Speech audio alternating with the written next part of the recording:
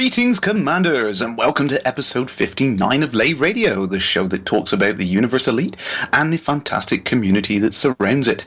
I'm your host, Commander Crash, and joining me in the orange side tonight are Mr. Grant Walcott. Good evening, sir. How are you? Oh, very good. Thank you for helping out tonight. Really appreciate it. Also alongside, we have Mr. Colin Ford. How are you doing? Good evening, Commanders. I'm about to launch. And last but by no means least, we have Lisa Vu. How you doing?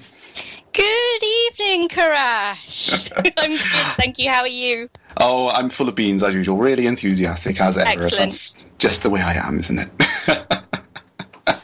So, if you wish, you can join us live. We're hanging out at the Lave Station in-game. You can just join the private group Fozza.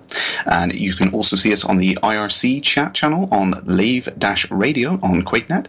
And you can access that through the Lave Radio live page. Or you can go ahead and tweet us at Lave Radio. Any questions, you can send them over to us on Facebook as well, or in the IRC, as I said, and we'll try to answer them toward the end of the show. So let's move straight on to the introduction. So, folks, who shall we pick? Colin, why didn't you tell us what you've been up to this week, sir? Well, what I'm going to do is actually I'm going to tell you what I'm doing right now, is that I am running a Twitch stream, broadcasting Lave Radio, from the Orange Sidewinder outside Lave Station. Excellent. So you're being our comms relay for tonight, then? Kind of where everyone can sort of gather and basically probably try and shunt me into the station as they did Grant. But yep, I'm outside. We're twitching on Twitch TV/Phoenix_Defire. So if you want to see what's happening outside Lave Station, you are quite welcome to. In fact, Commander Ushday is already there in an Anaconda, so hello to you, sir. No doubt you are flying the orange colours, I hope. Oh, yes, we have a genuine orange Sidewinder. I'll just bring it up now, and anybody who's watching... I must admit, and there we have... oh, hang on, it's a bit dark. I need to get it in some sunlight. It's in too much shade. Take my word for it. It's orange. It's here. It's outside Lave Station. What more do you want? Excellent. Lisa, what have you been up to, my love? Yeah, I've been pretty busy preparing for a business trip next week, mostly. This has been taking up a lot of my time. I'm playing Bloodborne and it kicking my ass and me going back for more for some stupid reason. I don't really know why. So yeah, mostly that, which I know is not very elite-oriented, which is awful of me, though I was rummaging through my stuff the other day trying to sort of tidy my desk and get my hot ass back out, which is now back on my desk, so I might actually play again now. And I found my wrist passes to the Elite Premier Party and it made me smile, so there's that. Yeah. Great stuff. You are perfectly entitled to play other games. That's fine. We won't judge. Don't tell anyone that I do that. As long as it's not Candy Crush, I'm fine. Right. Yeah. Oh, dear. Oh, dear. It's alright, it's not linked to Facebook. Nobody gets invites. It's fine. Oh, and lastly, Grant, what have you been up to, sir? Yeah, I've had quite a busy week. Hold on a second. Fozza, will you chuck the grenade at them? I believe. That's what he's up to. Chuck the grenade at them. Come on. Honestly. Take out that bank clerk. Come on, we can do this. Right, get in the bus. Get in the bus, let's go. Yeah, I've been Grand Theft Autoing all week. Oh, no. Now, this is not because I don't want to play Elite. It's just because I had a slight mishap in Elite when last week I bought an Orca, especially for the show, and then had all my technical issues and crashed, etc., etc. And I decided I would take the Lavian brandy from Lave Station and I would go and sell it at Akinar, and that was my plan. And I was completely aware that the Orca has a small jump range and a very small amount of fuel. So I thought, if I manage and I do 2 jumps without a scoopable star, then I will find a station so that I don't run out of fuel. And that's my plan. So I did 2 jumps. Sure enough, no scoopable stars, no stations in there. Bought the sort of information for the next star system over, had a look, right, there we go, 2 outposts, off I go, jump, go to the outpost, request docking, and they say, sorry, we haven't got a pad big enough for you. And I'm like going, My world is crumbling to bits. Right. Let's find a system nearby that does have some Coriolis systems. And I did. I found one. I was like, yay! And it's just the one jump away. Well, that's what I thought. I misread the map and did one jump, non-scoopable star again. That's 4 in a row, and no other bodies in the area, and no fuel to do a jump. So currently, I am floating free in the middle of nowhere, waiting for the next update. Well, at least you're just floating around in style, I suppose. That's the main thing. It's a beautiful pink star, I have to say that. Excellent. Well, on the subject of non-scoopable stars, I think anyone who's been following me on the Twitch channel on Crash Landing will know that I've been heading back from Sagittarius A. Yes, I managed to get to the centre of the galaxy last week, and on Friday I started on my way back. And boy, did I massively underestimate this journey. It's taken a heck of a long time, but I'm about halfway back now. I'll be glad to get back to civilization. I feel like I've been completely disconnected from everything going on in the game, and I just want to get back to civilization. So, on that subject, let's get straight on to the development news for this week. So there was a dev update on the 16th of April, and one of the key topics on there obviously was the Mac build, which is going strong. The beta is still running through tests at the moment. It's currently isolated from the PC builds, but they are planning on doing a Mac PC crossover compatibility test in quote-unquote a few weeks. So that's going to be really interesting to see how the two different communities start to merge over there. And I think it's one of the only games I'm aware of which does a Mac PC crossover like that. I mean, Colin, do you know any other games like that? I think this is the first one I've experienced as well. There used to be rumours that you used to be able to do that with Jedi Knight, but I never actually saw a Mac player on Jedi Knight, but that's going back a long time ago. How would you know the difference, though? Well, you see, that's the thing. Oh no, you could tell a Mac player because they've got this aura of smugness. It's a new force power. Well, I mean, so I played World of Warcraft for like the longest time, and Windows and Mac players have always been able to play side by side on that.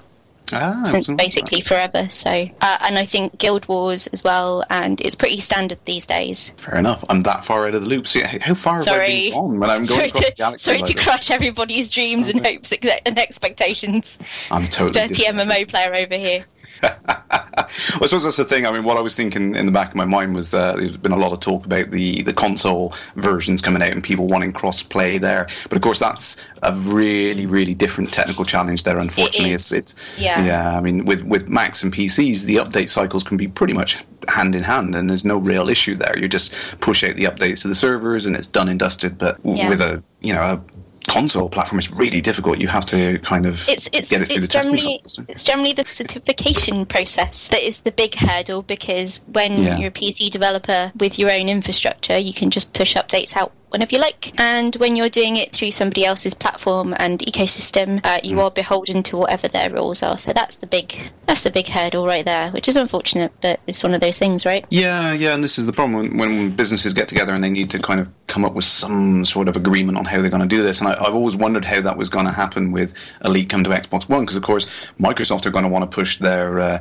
Azure compute cloud. They're all for that. But currently the Elite infrastructure has been built on the EC2 and the Amazon sort of system, so there's a real struggle there to find something which is going to cross over both of those worlds and work in a nice, coherent way. So I imagine there's a lot of talks and agreements going on there, much like everything that's happened behind the scenes for the Steam agreements, getting it onto Steam. So, but we will see. It's interesting to see how that's going to pan out and what other platforms are going to get the game on in future. It's going to be really cool, I think. So moving on to the next topic, obviously the big one, the elephant in the room, the one that everyone wants to talk about. There should be a Power Play announcement. It should be soon, TM, as they say. Soon, TM. Absolutely. You know, I'm getting sick and tired of the soon TM joke. we need to come up with something better now. Sooner than 2 years of soon TM. Soon copyright. It probably is now. The God voice is back. Yeah, so no, I think we need to start getting more quotes off Michael's T-shirt. So we'll come up with a new one soon. Boo. 10 points from Gryffindor. Sorry, crossing the streams. Oh, too many memes. Never mind. Yeah, so Paraplay, we should get an announcement this week. I think everyone is foaming at the mouth. They really want to know what this is. We've had loads of little hints and teasers. The hype is building, and I'm really keen to find out what this is. I've had several people try and tell me things, and I'm like, no, fingers in the ears. I don't want to know. Don't tell me. But Grant, how do you feel about this update, mate? Well, I'm it's essential to my game playing. Because I'm going to be floating around in this orca forever otherwise. I have a couple of dreads. One is that the announcement is just merely the fact that the announcement will be the next week. Because they can keep that going forever. There'll be an announcement on Powerplay. Really? Is that you? You've just used one announcement to announce the next announcement. This could go on. And repeat. Ooh, announceception. And announce gate. That one's for John. Because I know. Oh, no. But the other issue I've got is, because obviously we've got the refueling drones, which is, I don't know why I'm obsessive about this, but the refueling drones can only screw me over one way, and that's when they come out and say, refueling drones are in, and I'll go, yay, you can refuel your friend commanders, yay, all you got to do is buy this refueling drone, fill your ship with fuel, and take it out to your friend, yay, this sounds great, and your friend has to have fitted this particular unit here, which is called the fuel accepting unit, and that'll be the point when I go, no! 2 blooming weeks I've sat here floating in deep space, and I'm going to have to press self-destruct. And yes, that's my prediction for the fuel drones, is that we're going to need some kind of specialist unit. That means me waiting for this length of time is the biggest waste of my time.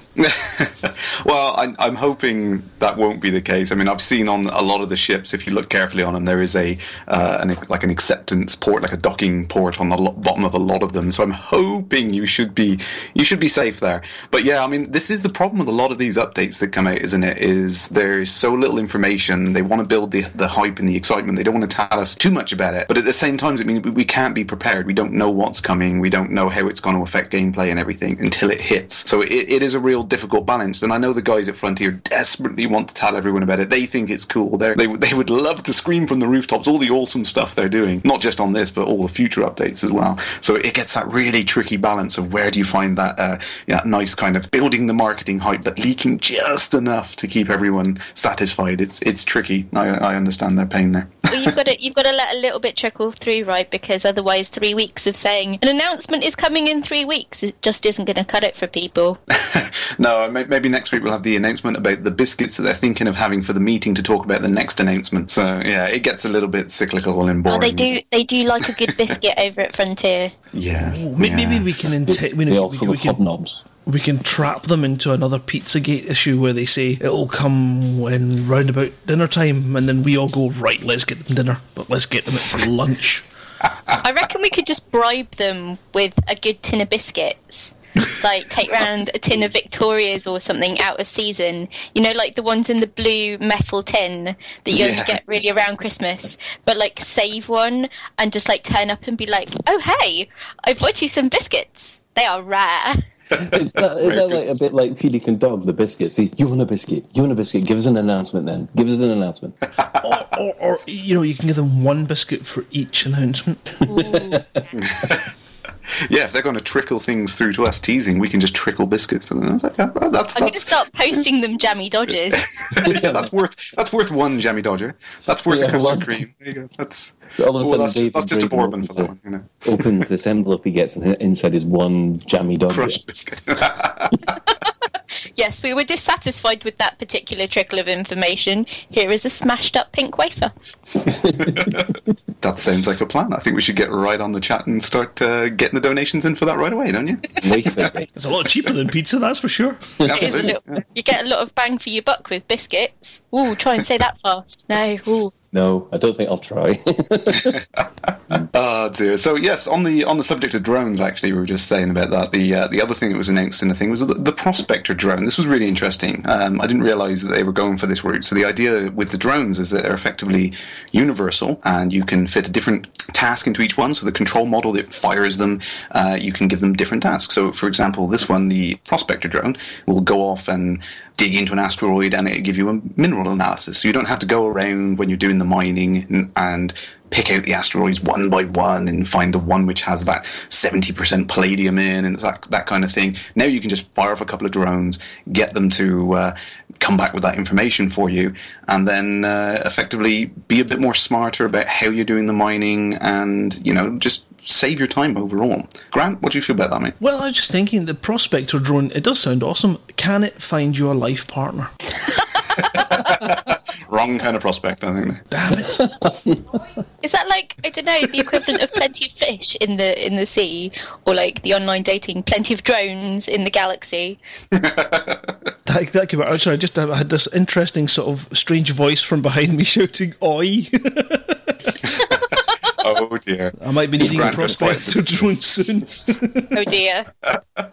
Well, I think these drones will look quite interesting. They're a bit like the kind of pods in Thunderbird 2. You seem to be able to fit different kinds of things into each of them and then fire off to do a different task. Yeah, that's an interesting idea, because I imagine them being like, take up 1 ton of cargo, you have so many of them, and we touched on this in the DDF, this idea of having robots that you can assign to different tasks, and I think it makes perfect sense. I mean, really, 1,300 years in the future or wherever we are, most robots are going to be pretty universal. You can just get them to do whatever they want. They're going to be pretty complex, intricate machines that can do any kind of crazy task you so wish. So yeah, it makes absolute sense that you basically just give them a command: get on and do this. Be a prospector, be a cargo retrieval drone. It doesn't matter what you throw at them; you just let them go nuts. Have we spoken about the fact that they're going to be like disposable one shot? I think that was touched on a couple of weeks ago, but that is an interesting thing, actually. So just to catch everyone up on that, I mean, what it basically going to happen is you fire these drones and they have a limited lifespan. I don't know whether that's tied into like a onboard fuel for the drone, but basically once you've used them once, they can't be reused, which is an interesting kind of balance mechanic I think they've put in there. I believe it's something to do with the way of stopping you from just hoarding dozens and dozens of drones inside your ship and just using them over and over again. It gives you that need to come back and fetch more of them after they've been expended. But it's kind of tricky because it doesn't feel very realistic, does it? I think I'd be happier with them being like limited use instead of like immediately disposable. Like I feel that would strike a slightly better balance.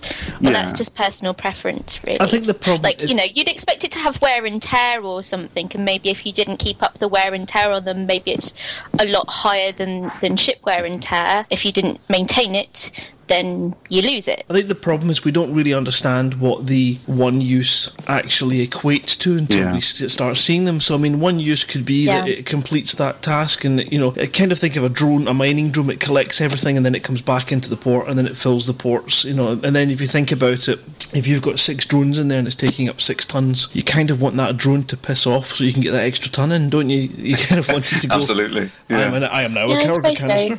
I suppose it depends on whether what you're after is worth more or less than the drone itself, right? Yeah. That's also a point to take into consideration. We don't know how much these drones are going to cost. Absolutely. I mean, how much did the cargo crackers or whatever those things were? Because they work in the same principle, aren't they? The Hatchbreaker limpets. So they were quite cheap, I think. They were. I don't know the exact price off the top of my head because I haven't used them very much, but I think they were relatively cheap. I think they were. I haven't used.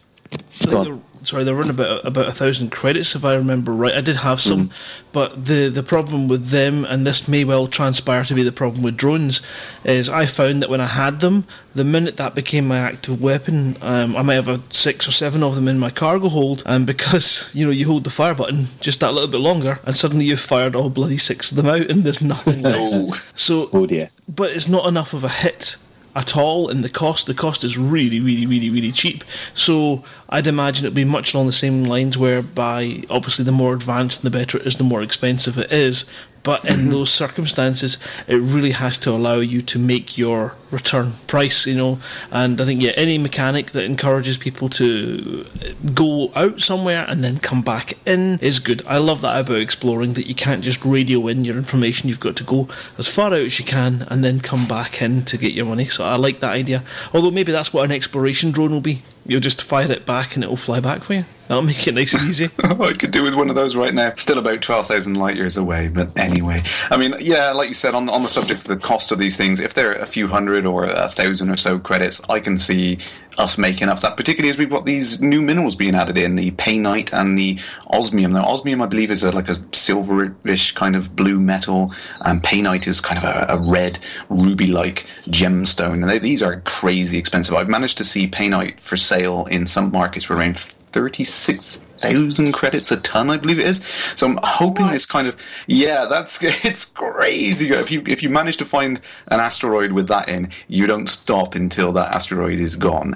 Good grief, that's ridiculous. Yeah, it's pretty crazy. If you manage to find that stuff, it's quids in. But it kind of reminds me of the old Frontier Elite 2 when you were lucky enough to find that one asteroid that spits out gemstones. I was like, yes, I'm going to make a fortune from this hole. So I think it's a nice thing that they're trying to consider how the balance of the mining works. The one thing we don't know about it, we know the cost of these things, but we don't know how rare they are. Now, painite on Earth is incredibly rare, but we don't know what sort of quantities we're going to find out there in ring systems. So we don't know how valuable it's going to be and how worthwhile it's going to be for the mining community. I don't know, an Obtainium will go home, right? Exactly, yeah. I do wonder, so with the other minerals and materials and whatnot that you get from mining, is it a similar availability to those that we see like on Earth, like percentage-wise? Has anybody ever looked at that? Well, yeah, I'm sad I've looked at this thing. I figured if anybody's looked, it's probably you, Crash. It's the geeky one, yeah. So the typical levels of abundance on a planet, they vary wildly across different solar systems and stuff like that, and it is based on the mass available in that region and also the age of that region. If you're in like a relatively young area of the galaxy, a lot of protostars and the kind of early stars that haven't formed into a full solar system, for example, there's not going to be a lot of the heavier, rarer elements. But if you're in a region of space where there's a lot of the older, bigger stars and there's been supernovas, maybe some nebulas, then you are more likely to get some of the heavier elements in those sort of regions. Oh, I'm just going to interrupt you here, and I seem to be overwhelmed by the amount of people that have turned up round Lave. Yes. I think I might have to start retreating or run round the station and see if anyone follows. I'll be right back.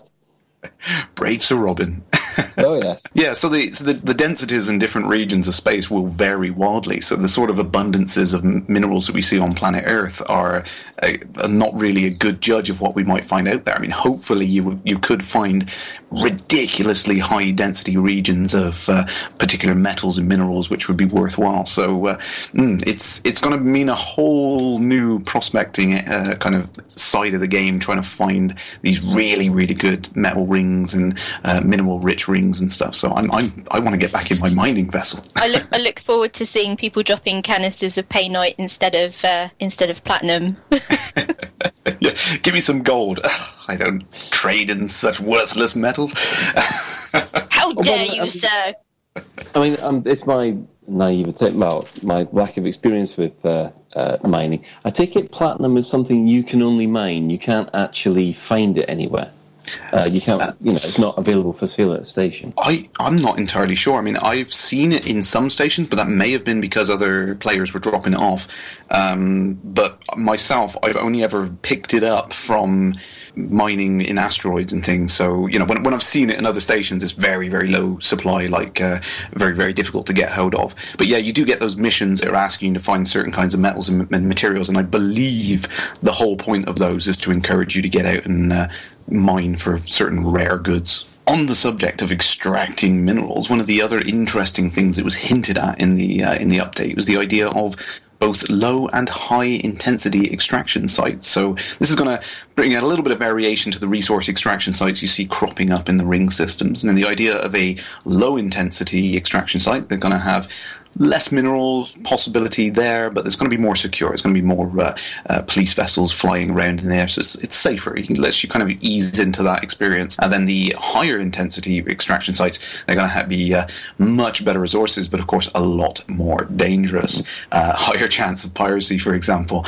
I'm really keen to see how this plays out, because I know a lot of people since the Wings update have come in, have been really, really eager to get into the resource extraction sites. They've been a hot spot of activity. Lots of players really enjoying those now. So I think it's going to be a nice kind of introduction to get people into that trying it out, but then also having more of a challenge at the upper scale. Grant, do you think that's something you want to try out, sir? I have not touched mining, and it's kind of like space jigsaws, isn't it? It's kind of shoot, then collect the pieces, and then try and fit them together to make yourself a full canister of something.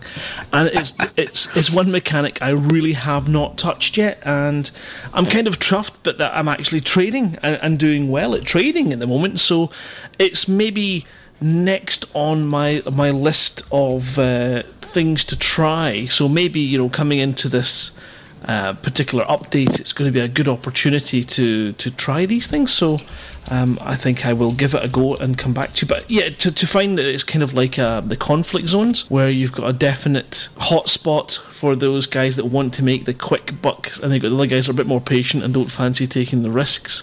They could go to the low intensity one, but it'll take them longer. So it's nice to have that kind of rock, paper, scissors, risk and reward introduced for mining, because I think, it is one of those unloved nephew of Elite Dangerous, just left there in the corner to play with himself while we all had our fun with trading and fighting. And now it's going, can we have some attention, please? And it's getting the attention it deserves, and I hope it's awesome, because it will. It's definitely something I will try. And if this makes it easier to get into, then I'm all for it. Absolutely. Well, don't forget, cast your mind way back to Alpha and all that. There's also the other side of the coin, isn't there? The vigilanteism. You don't have to mine. You can get out there and defend the poor little miners. Well, you said defend them. I was thinking rob them.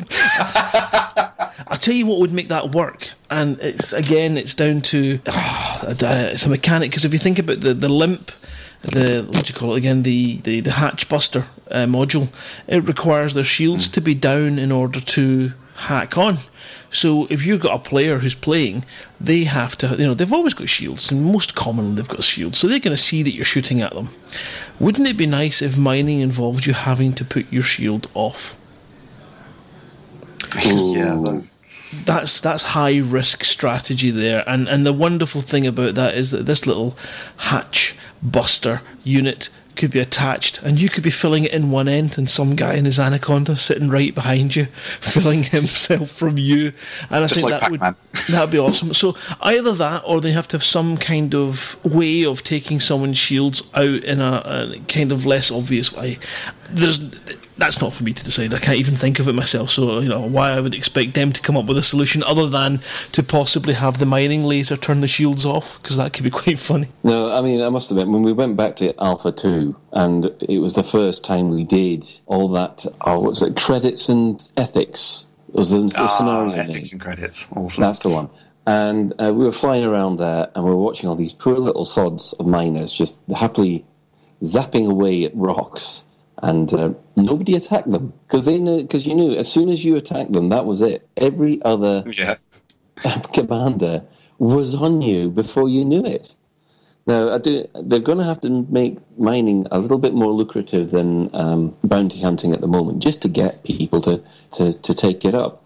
I think in most MMOs, it's always this kind of mining mechanic that always comes round last, but in some cases you end up making the most money from it. Yeah, absolutely. It's one of those kind of like baseline elements of the universe, is what everything else is built on, isn't it? Is bringing those resources and minerals to the markets. But it seems kind of the poor cousin of all of the other things you can do in the game, which is a shame. Moving on to the last topic on there, and this is, in my eyes, this is my favourite element of this dev update on there, is the changes to the unidentified signal sources. Now, they've been getting a lot of flack. I mean, everyone's kind of unanimously agreed that the unidentified signal sources seem a little bit contrived in a lot of ways, and you get that kind of things popping in front of you, and oh look, it happens to be that guy you were looking for. 1 out of every 3 unidentified signal sources, and even the guys at Frontier have said that it wasn't really the intended behavior. They wanted to do more, but this was what they had available at the time. So I am absolutely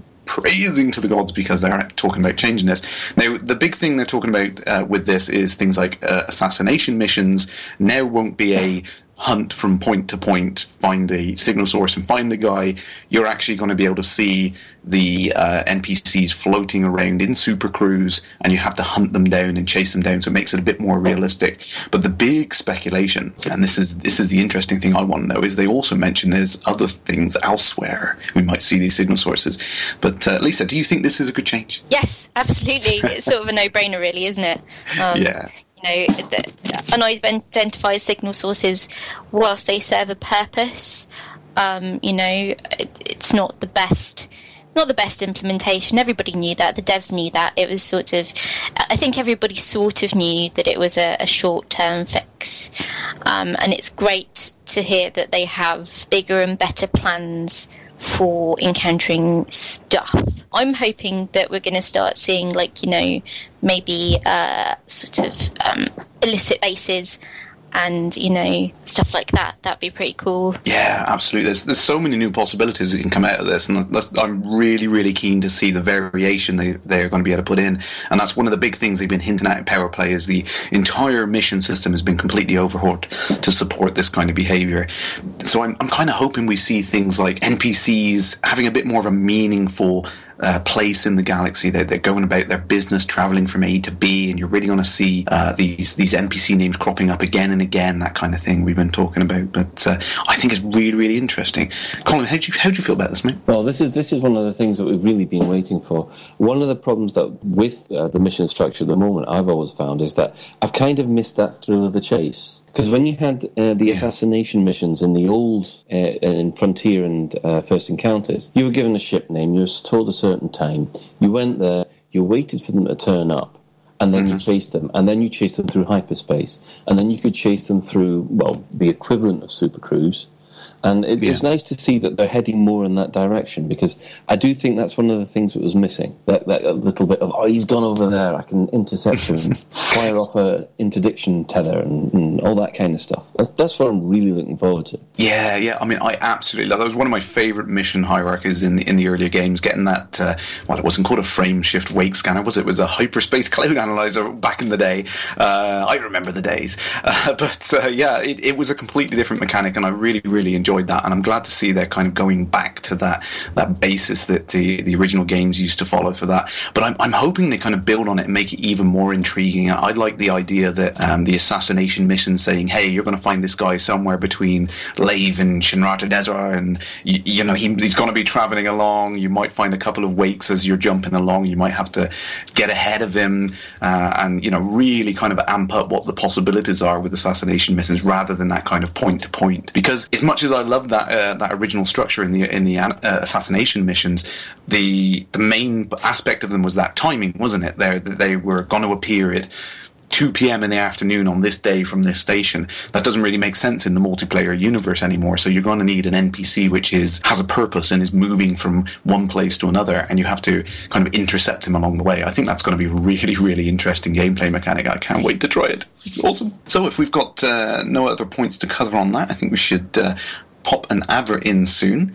Hopefully we can catch up with the guys in the chat soon, and we will catch you just after this. Natural remedies have always been some of the galaxy's finest, so when we discovered a wholly natural way of slimming down and reducing your appetite, we had to share it with everyone. Harnessing the amazing powers of our native parasitic life, we've solved an age-old problem. Vega Slimweed has been used by settlers of the region for decades with undeniable results and significant health benefits. If you think that Vega Slimweed could be the solution you're looking for, speak to your doctor today. Travelling with Vega Slimweed ingested may constitute smuggling. Please check before your journey and declare yourself at customs for an internal search. Failure to digest does not constitute grounds for reimbursement. Side effects may include, but are not limited to, increased blood pressure and heart rate, insomnia, nervousness, blurred vision, restlessness or headache. Some forms of parasite may cause stomach side effects like constipation, dry mouth, nausea, or vomiting. A small sample of patients exhibit full-body paralysis, catatonic state, and internal hemorrhaging. Parasite must be purged before pupation, else death will occur. And welcome back, folks. Yes, so moving straight on to the next topic, Newsletter 71. Some interesting little pieces of information in here. I think everyone was absolutely screaming about the peak of the week that was in the newsletter this one. Yes, the Imperial Courier has been confirmed, and it's going to show up in Power Play. I am so keen to get out of this one. Yeah, for those of you who don't remember, of course, this was the iconic ship from the Frontier Elite 2 introduction. So it has a special place in a lot of people's hearts, and I cannot wait to get out of one of these things. I don't know how much it's going to cost, but I'm assuming I'm going to need to sell an arm and a leg to get it, and it just looks absolutely stunning. What do you guys think about this? Well, we've only seen the cockpit at the moment, and admittedly the cockpit, it's got just a single pilot in it. The cockpit looks absolutely amazing. We don't know what the final version of the ship's going to look like, and that's going to be interesting. 'Cause I do like the look of the Clipper. But you do wonder whether or not everybody's got this really big expectation for it, and when it arrives, and if it's not going to meet that expectation, you'll get a lot of people going, But yeah. I do know that there are a lot of Empire files, is that the best way to destroy them, who are just so stoked for this. They want something Imperial. Yeah, I think one of the things I've heard from a lot of people is, it better look like the Imperial Clipper. It looks super stunning inside. Although it does look like Apple have designed a small baby deer to be used as the console there. Oh yeah, look, there's a thunderbolt. That's the weirdest description I've ever heard. Well, it does. It's kind of like the canine of the Elite Dangerous World is going to be this strange deer-headed display. It looks spectacular. It really does. And oh yeah, I think it's anytime there's a new ship that appears, we all kind of get that kind of, I wonder what it's going to be like. I've got to get and try it. It's going to be awesome, I think. And it looks like something special, doesn't it? It looks like the premium ship in Elite. This is the one that all the pretentious, money-hoarding swines want to fly. Look at me. I bet it doesn't even have any skins, because only an idiot would mark that ship up with a skin. No, gosh, no. Got to be Puritan. I wonder if they're going to be demand of the future for deer heads in the centre of the Empire. So we've got a couple of spare Bambi mums. Do you want us to bring them along? Yeah, so all of that white that you can see on the console, that's ivory inlay. I would not put that past the Imperials at all. Uh-huh. Yeah. Oh, and of course the fabric of the seats, that's got to be hand woven with those eyelashes of the beasts that David Braben was talking about. For the hunting expansion, yes. Yeah, exactly. All lovingly constructed by the finest slaves in the galaxy. Waxed with the earwax of slaves. That's what gives it its beautiful shine. Okay. It was better than slave skin upholstery. Don't treat it too much. But yeah, I mean, it is a fantastic looking interior on that ship, and I think they are being coy on the outside of the ship, because of course the original concept they put up, they had the backlash of the firelighter comparisons. People weren't very keen on the engine nacelles and all that, so they've gone back and redesigned it again. I'm just going to be really, really keen to see it again. I know a couple of people will be eager to help with me. We've started up a new thread on the forum. One of the things that we're planning on doing is trying to reproduce the Frontier Elite 2 intro as a nice little video clip, and now this has been confirmed. That kind of kicked me into high gear and said, right, I'm going to get this project on the go now. I need to do this. So I cannot wait. I just need to save the money because it's going to be expensive, I can tell. But never mind. It's a fantastic looking ship. So one of the other important things, very important things in the news actually, is Frontier have come forth and said that they will be at Gamescom this year, which is nice to know that they're letting everyone know ahead of time. I think with some of their other announcements, they've kept it rather late, and a lot of people have not been able to get to some of these events. Now, Gamescom is a big one, big European games convention, and it's well worth getting out there if you can. I know flights are pretty cheap this time, so if you can get out and meet the guys out there, I'd be fantastic to see some more of the community getting out there during that time. Do any of you guys fancy flying out there for Gamescom? Do you think you can get the tickets? I fancy going. That doesn't mean I can afford it. You're not taking us, Crash? I thought we were going with you. Yeah, we're not going on a Lave Radio road trip. What's going on here? Unfortunately, I don't think I could ever work up enough good husband points to be allowed to do that. Just for the non-convention goers out there, where is Gamescom? Sorry, where you go? Where is Gamescom this year, and what might? Because I'm not sure what would be on there. What would I see if I went? Well, I mean, like I said, it is a big gaming convention. There's a lot of different things going on there. A lot of the big titles you'll see from all of the publishers all over the world. It is kind of like the consumer version of E3 in the year. You get to see things early on. A lot of cosplay and other events going on as well, so it's really awesome. I remember last year when we went there, it was just awesome to see all these characters I recognised kind of strolling past us in the street as we were bringing things in. It's just so surreal. But yeah, it is a fantastic event. Loads of really friendly faces and things going on there. And obviously, last year Elite was obviously in the kind of the business section, getting people down into that room on the Mad Cat stands. But I'm hoping this year they're going to have a bigger presence. That would be really, really awesome. Unfortunately, I know nothing else about what Frontier are planning for it, so I really want to know what's going on, but I just don't. I don't. And it's in August this year, isn't it? August the 6th to the 9th? Yes, yeah, I believe it is, and I think that is in Cologne in Germany, in the Cologne Messe Convention Centre. Yeah, which is a beautiful city, so people should make a longer trip of it if they can, if they do go, because it is a lovely German city, as cities go. Yeah, it is, absolutely. I really enjoyed sightseeing around it after the event. It was really, really nice place to visit, actually. I absolutely have to go back there again sometime when we're not rushing around like mad trying to demo the game. So probably the biggest and most interesting thing for a lot of people in the newsletter from last week is the Control Alt Space competition. Huh? See what they did there? Control Alt Space. Yeah, I like that. Next week we tell them they're all going to take us down the progress bar. Yeah. It's like they've got keyboards or something. Yeah. So for those of you who haven't actually caught up on what that is, they are running a competition, which is really, really cool.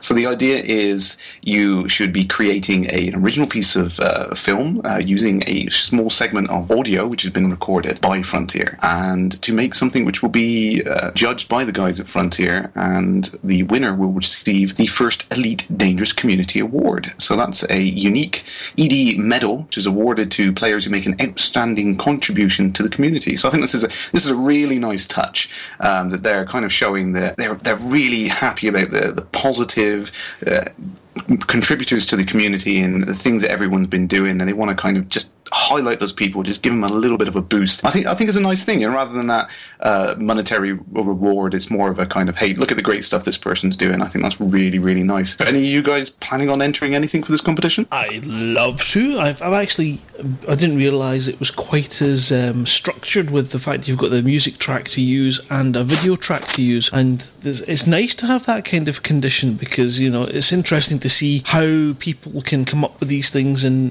different ways. It's kind of like the Drabble competition we run, where you get the theme and people can either go for that theme or they can really twist it and warp it. So I'm really looking forward to it. I'd love to give it a go, actually, myself, and I have many ideas of things that I could try and get away with. But they said original, so my Elite Dangerous version of Reservoir Dogs is out then. I mean, I've started pulling something together for it, but I must admit, I'm finding it a little bit difficult to come up with something a little bit more exciting than just a fly past. Yes. I mean, the music is quite soothing, so it kind of gives you the thing that it's got to be like the Blue Danube docking sequence or something like that. But we've seen that before. So I think what they're looking for is something new or something different. Yeah, it's an interesting competition. I've been trying to think of something that I would do. Like I said, I'd really like to do the Frontier Elite 2 intro, but that's going to take way much more planning than I could possibly squeeze into this time. I think it's running up until the 8th of May, so anyone who does want to get in on that and get involved in that competition, they can go to the EliteDangerous.com website, and you can go to the page /en/film competition to find out more details there.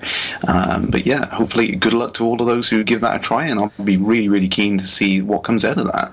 There's something there that's quite interesting. It's the Elite Dangerous Film Competition 2015. Now, not being one to read anything that's not there into anything at all, but that does make it sound like there could be an Elite Dangerous Film Competition 2016.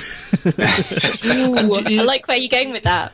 But that's awesome. That is absolutely awesome, because having this kind of structured thing always encourages people to be inspired and to use the new updates to maximum effect. I mean, we've seen the video that was made, we talked about last week on the show, and for the life of me, the name has completely left my brain, but it was the user-made dramatization film, which was brilliant, fantastic, and this is going to just inspire people to go, and then once they've had a shot at it, maybe they'll start making more and more and more. However, I do have a slight niggle about the prize about this thing, and I could be, as I often am, speaking right out the arse, but it's the prize that I've got a slight issue with. So I've not got a problem with the nice hardware and stuff like this, but this community award, it's a community award, Elite Dangerous Community Award, a unique Elite Dangerous medal awarded exclusively to players who make an outstanding contribution to the community. But this is a competition. Is that a niggle for anyone else, or is that just a niggle for me? Well, I kind of know what you mean on that.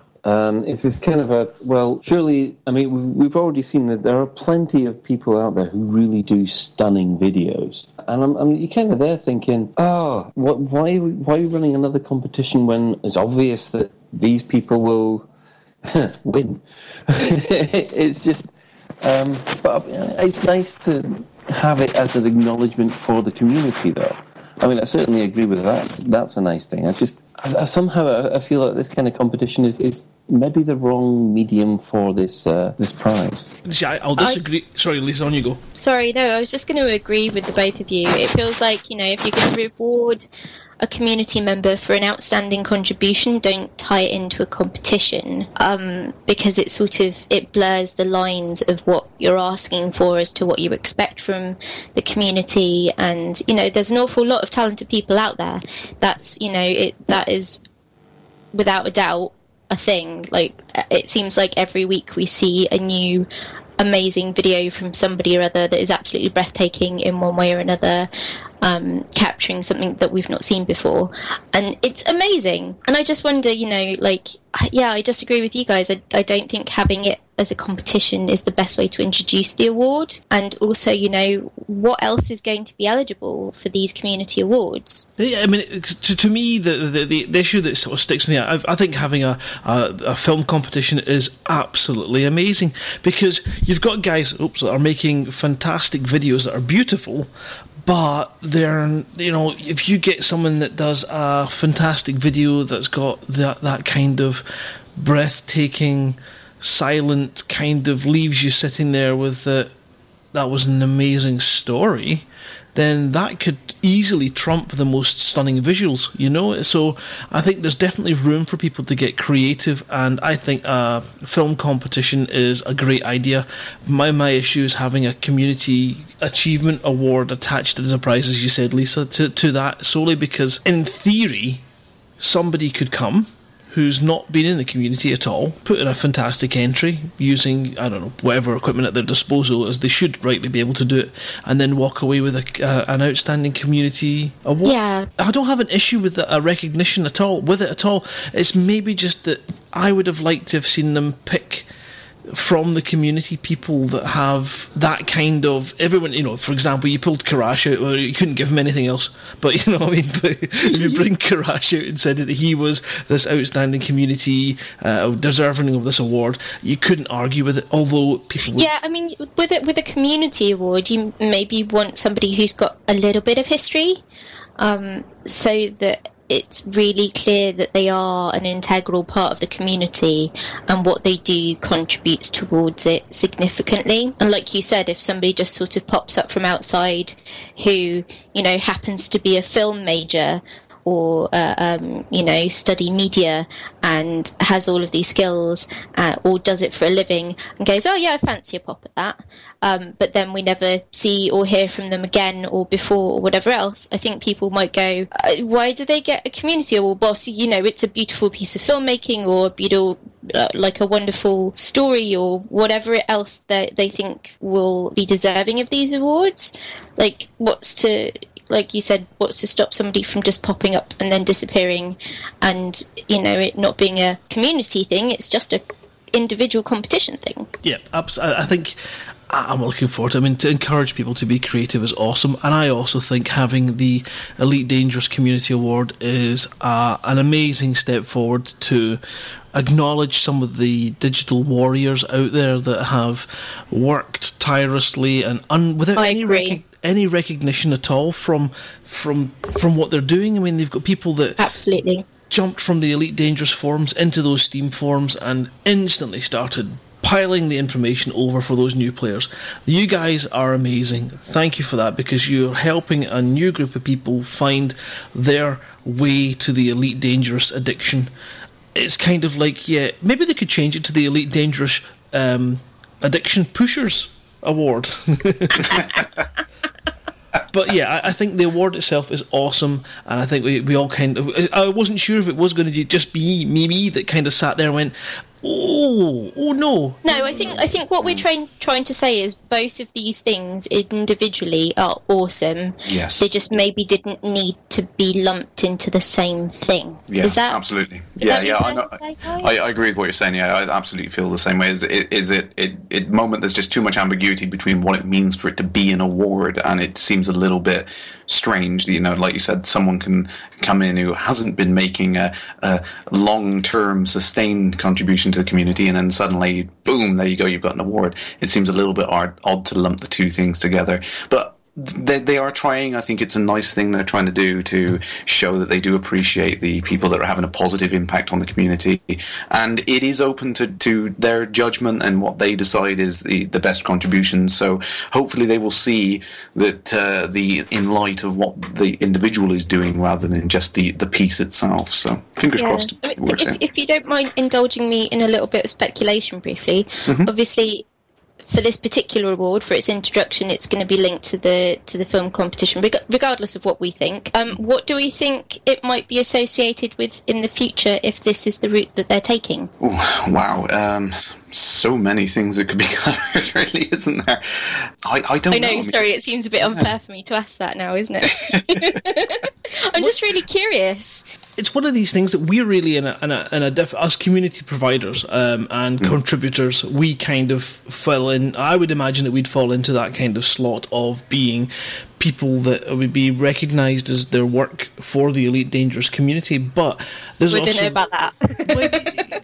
maybe we could be disqualified for disservices to the Elite Dangerous community. That's probably a bit closer. Rampant speculation, but there's an awful lot of people out there that are creating their own groups. So, I mean, I think anybody that's created an Elite Dangerous group that's grown to some kind of successful, recognisable level. So, again, I'm going to mention names, but purely to get an idea of, to give an idea of where I would think that there's a recognition there. So you've got the likes of the Mobius group and other groups like that I maybe don't know of that create a community and promote good playing of Elite and the fun aspects of it. They're a community definitely worthy of community awards and recognition. Then you've got, and dare I say it, the moderator team, but they're not going to get anything. No, we're the scum. Nobody loves those guys. No. They're being punished. But then, the likes of, I can see Collins mentioning Code.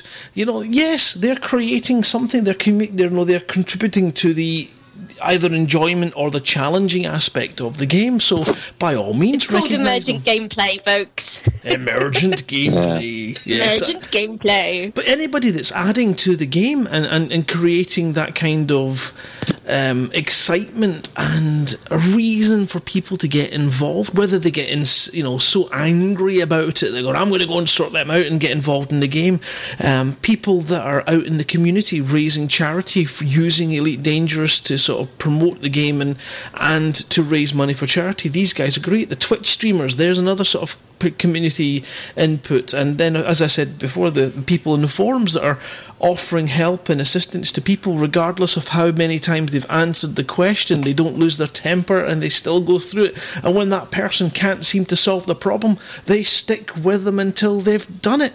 And those are the heroes out there that deserve this award. And I would like. And doesn't it make it a difficult thing, right? Because everybody, a large percentage of the community are so helpful and creative. How do you start to distinguish between them to award people stuff? Yeah. Like, I don't envy Frontier trying to implement that and pick people or pick things or pick whatever. That seems like an endless task. I suppose that's the thing, isn't they have to pick something which is a single discrete topic which they can judge something on, and that's what they're trying to go for here. They want to shout out and kind of congratulate the people that are helping things. I mean, there's so many little things on the forum which have been, for example, Commander Nutter's exploration guide for me was absolute inspiration for me to get out and do some more exploration. And there's some great little community projects, even the things which aren't, directly media created, like the videos and audio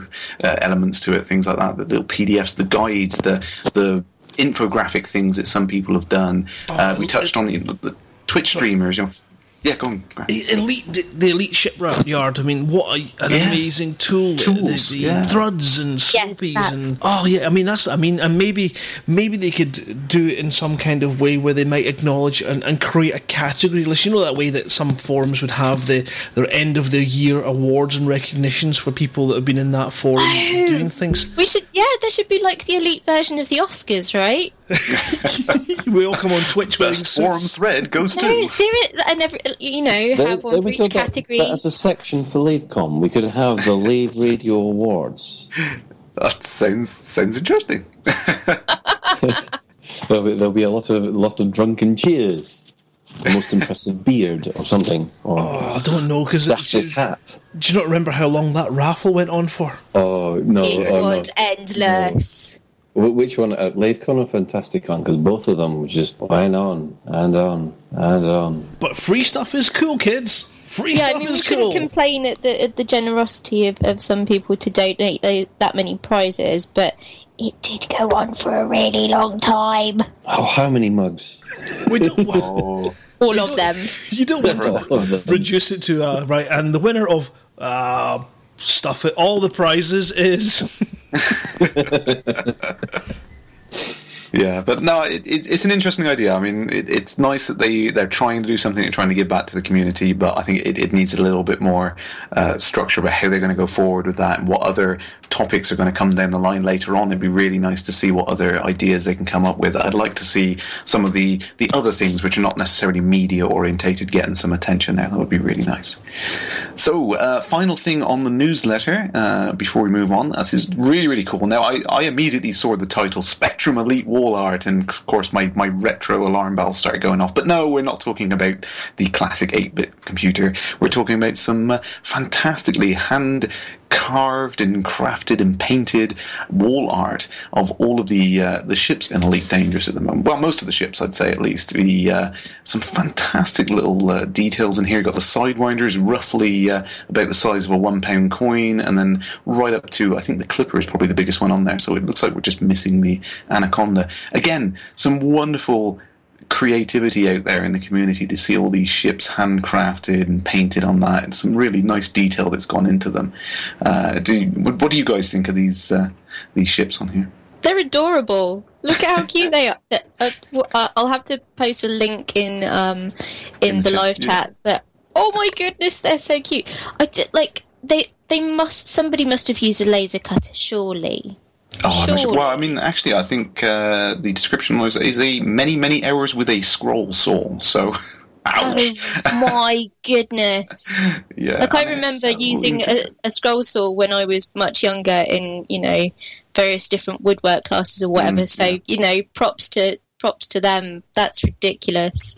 Yeah, so much little intricate details, and like I was saying, it's not just like one piece of wood cut out. It's all the panels and the edges all cut out as individual sections and hand painted. And yeah, it really does give you a sense of the scale to see all of the different ships lined up next to each other. I think that's the really nice thing. I'd love to see how big an Anaconda would be next to those things. That would be really intriguing to see the sort of scales we're talking about on these ships, because people don't realise how big these damn things are. So but it is fantastic, and this is the kind of thing I love seeing out of the community, and it just makes me think, where are those Lego models? I want the Lego model. Oh, no, I'm a big fan of Lego. Yeah, it just has to put up with those paper models that I was making, I'm afraid, Crash. Yeah, they were good too. Well, they're lovely. I love those too. Does anybody else looking at this wall art get the urge to take one of the ships and scale it up massively to make it like a wall mural? That would be cool, yes. I'm just saying. Oh, I see. They're sort of glued down to the piece. That is awesome work. It is beautiful. Yeah, all the tiny pieces. I still don't think my wife would buy it. She'd still say, no, that's not going up in the wall. No, but it is really, really nice, and I'd love to see these little creative things come out. I'd love to see some of these 3D models that are coming down the line. Oh, it'd be nice. But anyway, right, we will leave that there with the newsletter, and we will get back to you with the main discussion point very shortly after this next advert.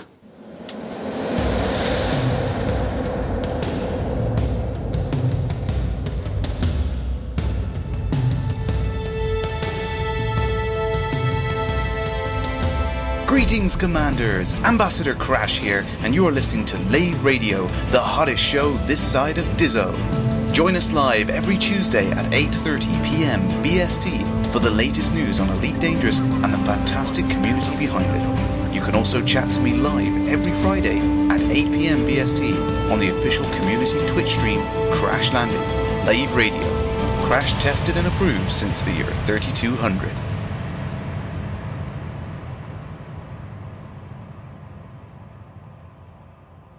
Welcome back, folks. Oh, I hate listening to the sound of my own voice. So moving straight on to the main discussion points for this evening, as we've been waffling along on all the interesting stuff in the newsletter, the Galnet news update. So, Grant, do you want to fill us in about some of the things that have been happening in Galnet? Absolutely, I do indeed, and it's been actually one of these weeks where it actually deserves a bit of...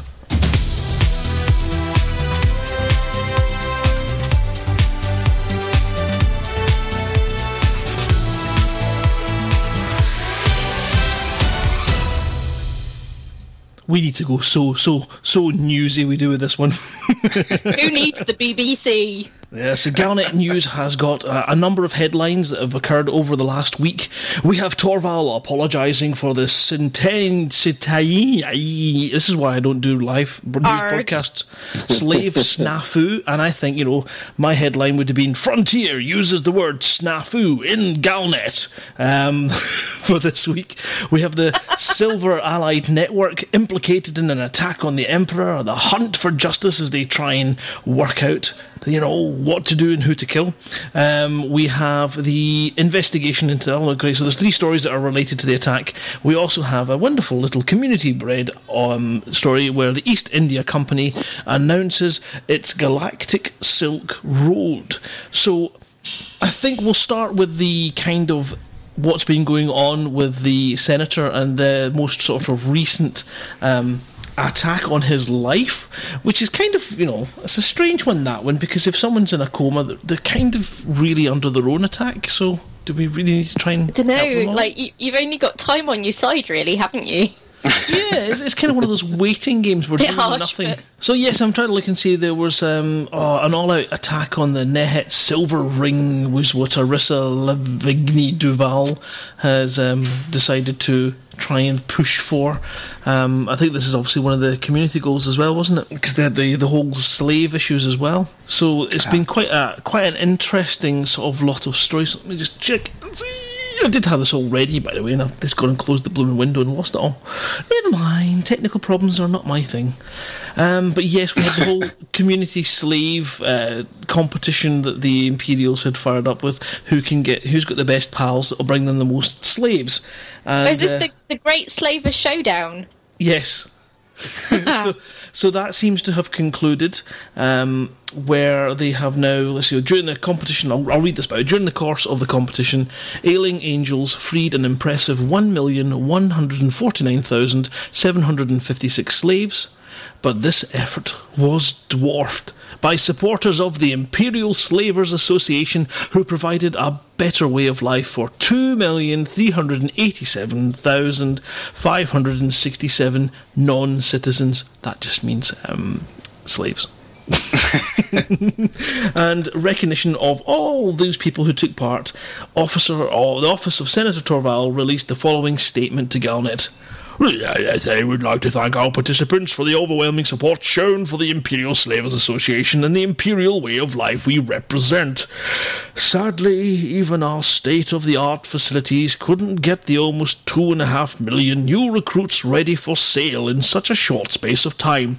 However, we built a very neat mincer, and we have some nice... No, that's not what it says. However, never let it be said that Zemina Torval does not keep her promises. Senator Torval sounds a lot more blokey than I remember her being. She's just, it's all these slaves and shouting. She's gone a bit hoarse. In honour of the Empire, for the glory of the chain smoker.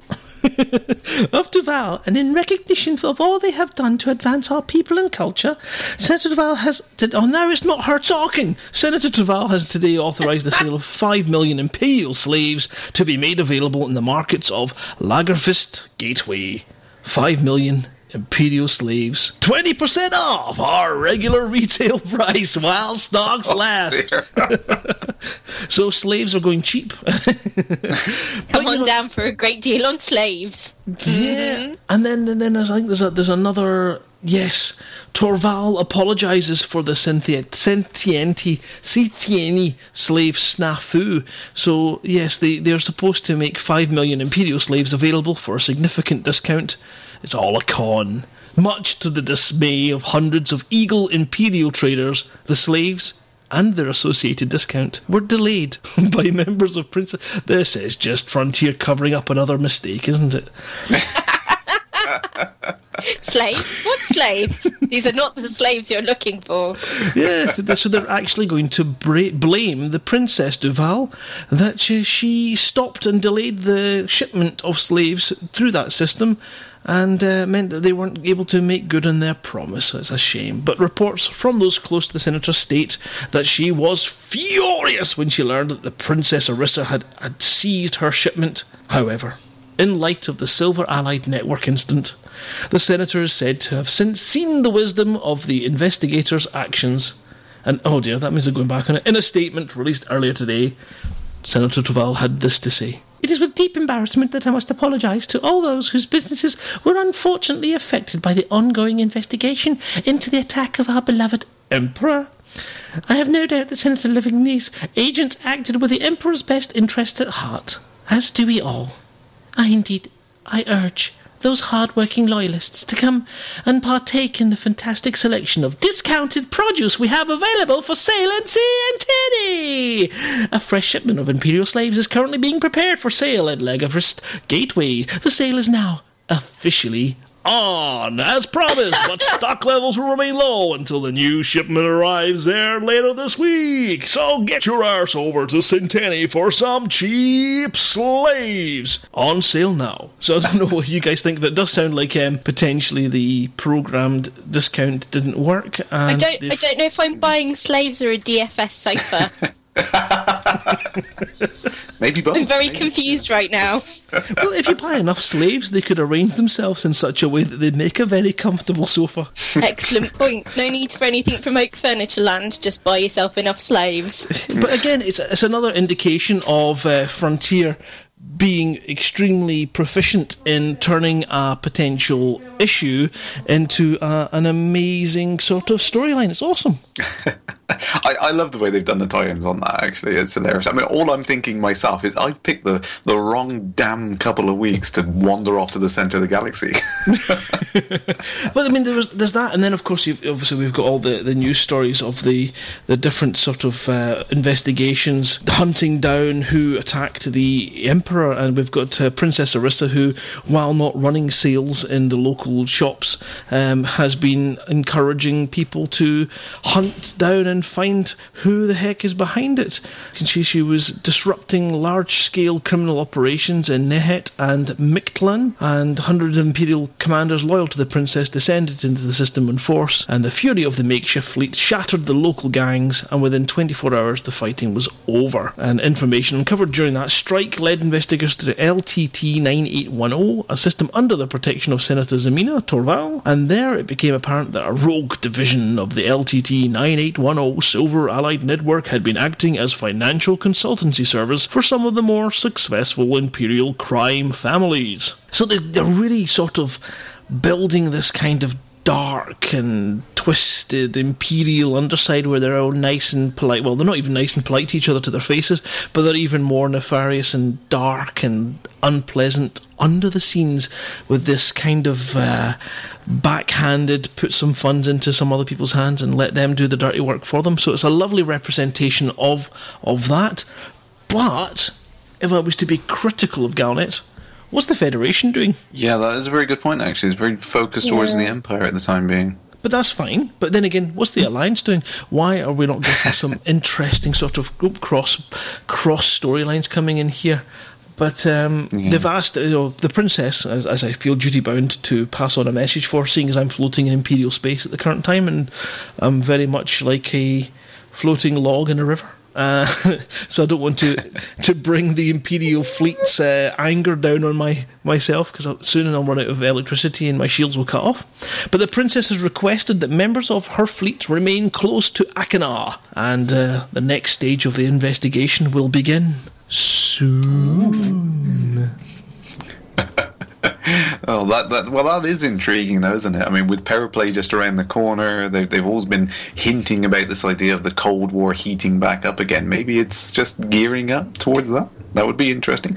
All I know is, hearing all this stuff now, I really just want to get back and get involved in some of these community events and all the things I've been missing out. I don't know whether it's just the sheer isolation and loneliness of all the exploration I've been doing, but it's like, damn, this thing's really fun and interesting. I want to get in with this. It's just not fair. Yeah, and the only thing in Galnet that's possibly going to sort of drive us on into some more conversation is the East India Company, and it's announced Galactic Silk Road.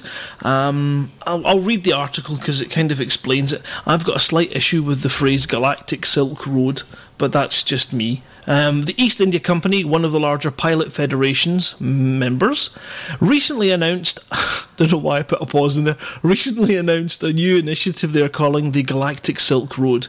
This is a public trade route available to all and features 17 of the most highly profitable stops in civilized space.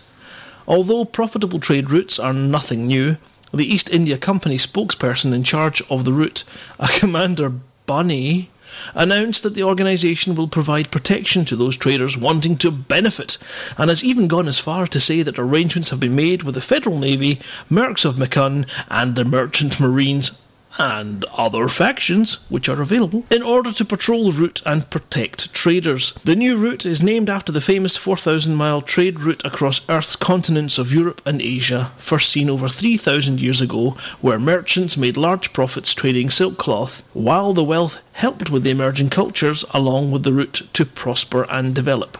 So I'll go through quickly the stations, then we can have a sort of debate on whether or not we think this is a good thing or not. The stations involved in the new trade scheme are Gentle Hub in Harm, Haya Orbital in Arjung, Lichtenberg City in Skirth, Oran City in Kaliki, Austin Market in Bomasturi, Weaverport in Fengatanga, Quebec Orbital in HIP 9989, Houghton Dock in Popocasa, Watchman Vision in Lileni, Goddard Dock in Zaiwang-mu, Henson Gateway in Dehenib. God, I wish they would put proper names, or he's like Bob. Gianta Gateway in HIP 7916, Gould Ring in HIP 8830, Haral Enterprise, Nadir Hub, Fabian Term, and Kagawa Vision in Nidaiman. And I personally think it's emergent gameplay, isn't it, Lisa? That's the buzzword of the day, apparently. Or buzzwords of the day, yeah.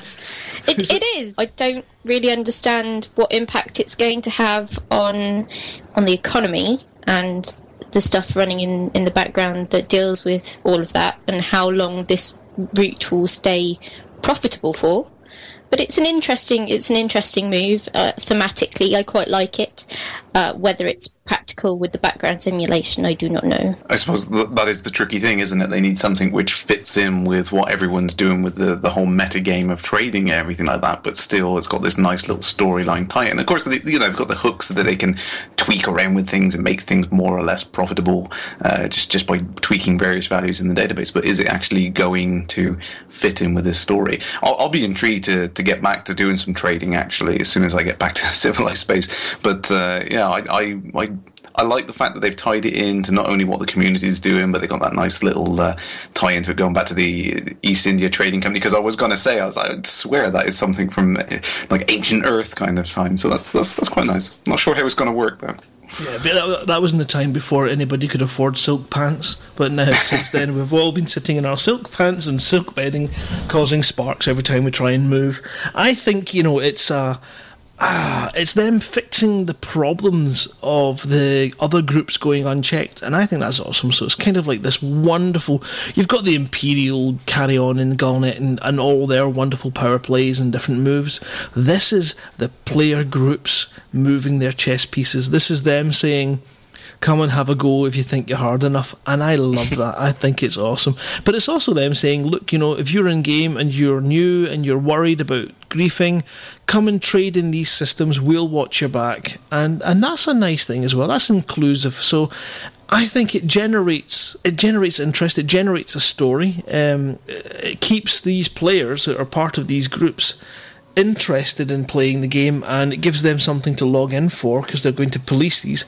It's a win-win situation as far as I can see, and I can't wait to see which one of the pirating groups is going to take them on and create maybe another community goal involving community players and not NPCs. I think that'd be awesome, and I can't wait for Frontier to do the first sort of introduction of a new faction based on a community group, because that's going to happen, isn't it? It's got to happen with all this. It's getting so big that you're going to find that the likes of the East India companies, or mind you, they've picked a name from in-game, haven't they?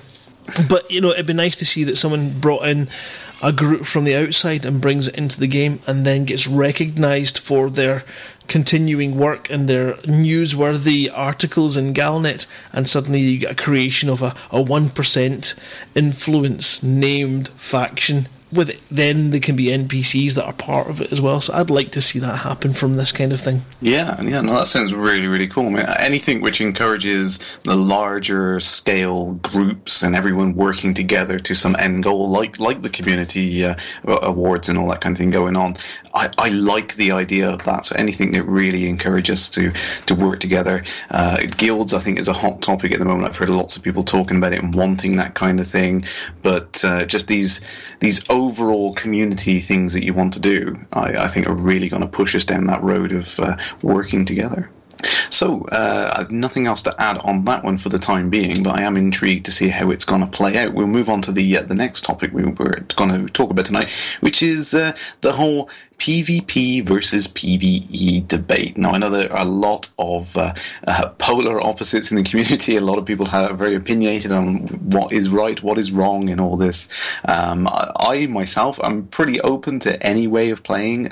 I'm pretty unbiased when it comes to the whole debate, really. So, Colin, is there anything you want to say about the whole debate? I'm quite up on this whole debate because normally I play in open, and I normally don't have a problem. Most of the commanders that I come across are quite pleasant. I haven't suffered so far from being interdicted outside, one of the community goals until last night on the way here with the Orange Sidewinder.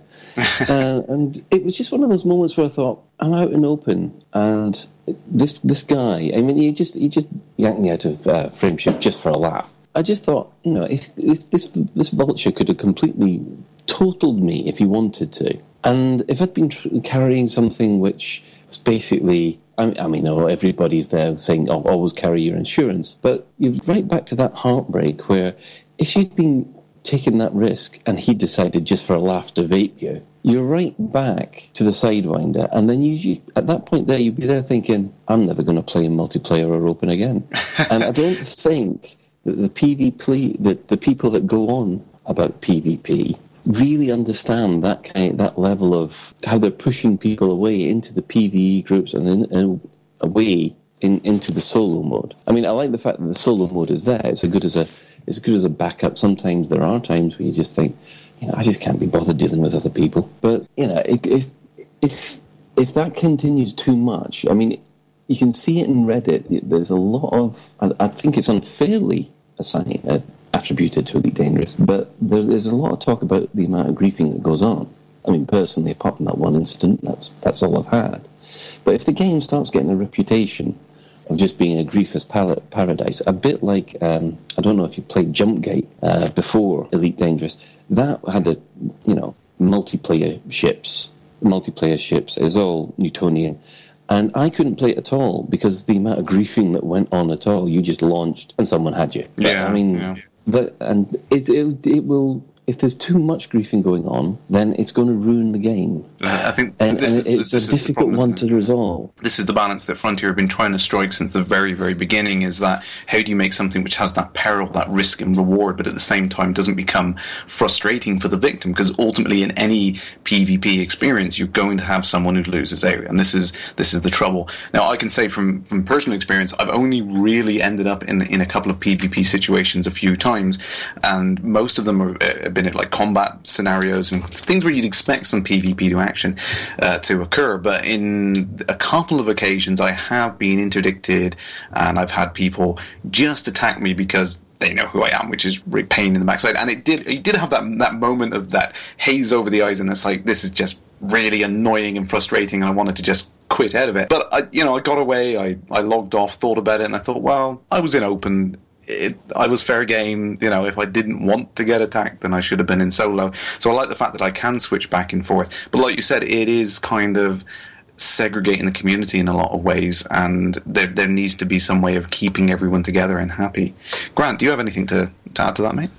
Well, yes. I mean, this has obviously been a long-running debate that will always go on because it's called Elite Dangerous, and therefore the danger factor has to come from the NPCs or from other players.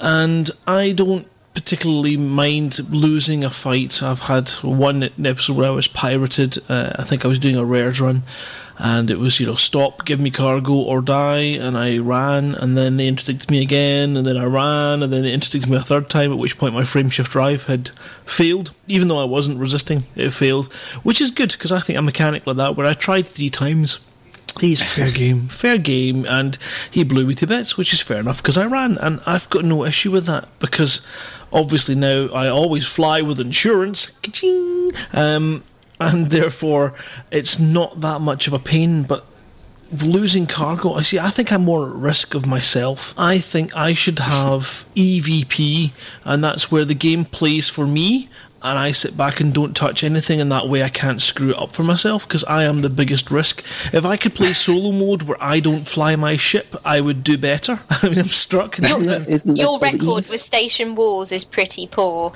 It is, and now I've got no fuel in an Orca that I just bought last week, and I've not even been able to fly it for more than a day before running out of fuel and casting it adrift. But, I certainly find that the people that are around me when I'm playing make it so much fun, and the griefing aside, because griefing's a totally different issue. PvP is not about griefing. PvP is a potential for griefing, and it doesn't necessarily mean that you will be griefed, but there's something special about playing in solo, and you can't push that enough, that when you do your trade run in solo and you jump there and you're really at the edge of your shields, your ship's limping back to port, when you land in that system and you see those hollow icons on your scanner, your heart beats. But you don't get that in solo mode.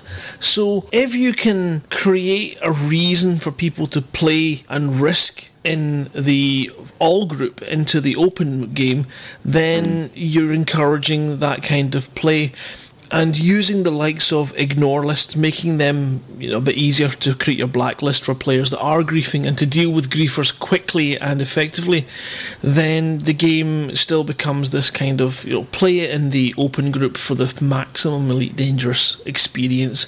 Solo group is for the days where you have had trouble, you have had your finger burned in a particular system, and frankly you want to get that particular mission done or that particular run done so you can get on with your gameplay. And it's there for you to then bypass that obstacle that is other players, because griefers are a different kettle of fish. PvPers, how many people do we hear say they've been pirated, they drop out and they get the spiel sent to them in the text, they drop a couple of cargo cans or they have a wee chat with the pirate, they have a bit of a giggle and they move on, feeling that maybe they've been robbed but they've been treated well by that person.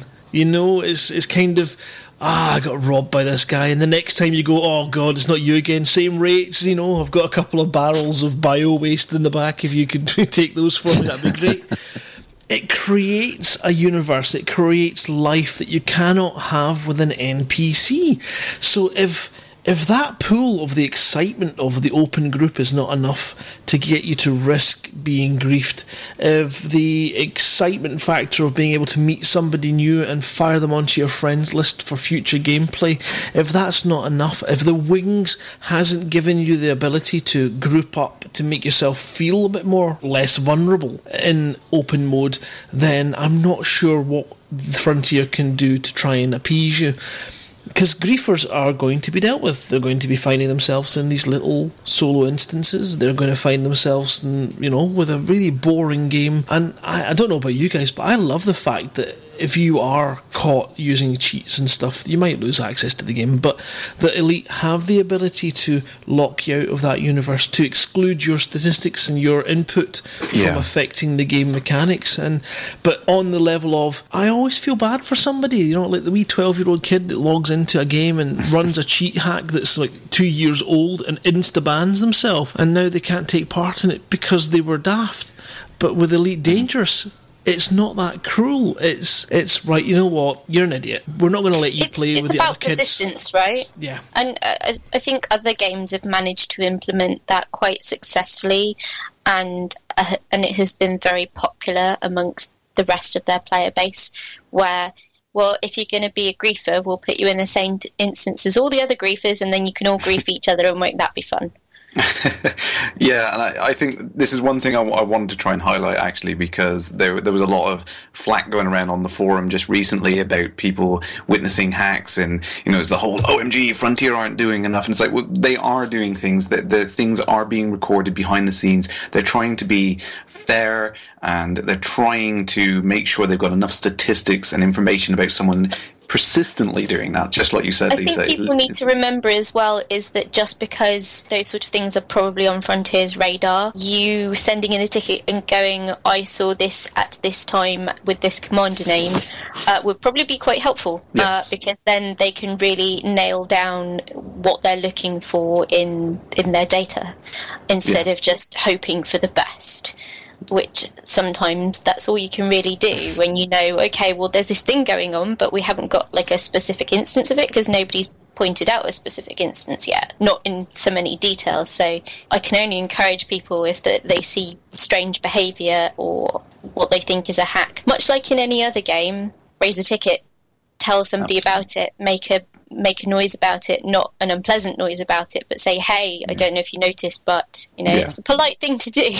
Absolutely, and I think that is the important thing. Raise a ticket and be patient. That they are paying attention to these. They can't immediately resolve these problems. They have to go and gather enough evidence and make sure that this person genuinely is breaking the rules. If you're going to put restrictions on something that somebody has paid for, you sort of have to be damn well sure that you're within your right to do so. Exactly.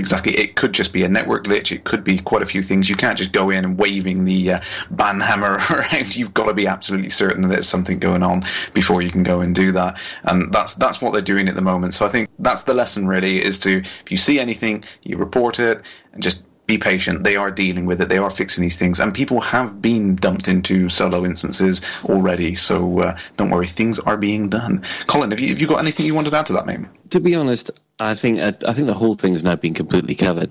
The last thing I would like to say is that you do have to make the differentiation between griefing and pirating. As much as I don't like what they're doing to the Alliance systems in the old world, the code, they do have these kind of ethics, which is supposed to be, we'll give you a warning, we'll have a chat, and if you drop your cargo, but if you don't, then you're in trouble. That kind of thing, I've got no kind of problem with that. What I do have a problem with is basically people who are just out to cause misery for other people, who just will attack for no apparent reason. Yeah, and that's, like I said, that I've experienced that myself, and it is annoying. It is frustrating to see the behaviour of people that are doing that, and it kind of spoils the experience for you at the other end, the victim end. You can learn from that. You can report them, you can block them, you can move on, and I've had some great experiences as well. Like we touched on earlier on, the whole idea of wings.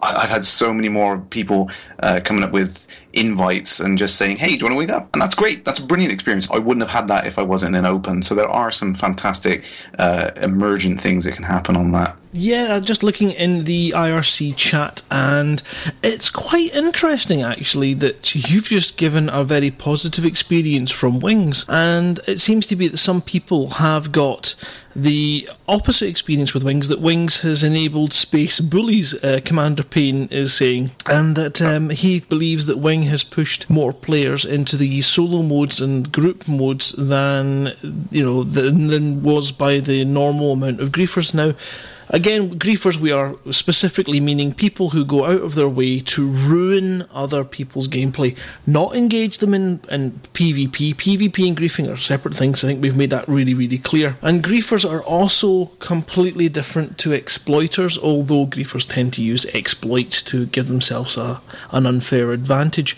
And there are exploits that have been fixed in recent bug dates and things as well. There's loads of different things. I've loved some of the proper features that Wings has brought to my trading experience, and we found a way of optimizing it so that you don't have to do using the nav beacon, so you don't have to do the full runs. One of you does a run to one station and you wait, and you can then try and reduce the times, and it all affects your profitability, because you're not going to make as much money as quickly if you're waiting for another player to be ready so you can then jump to their location.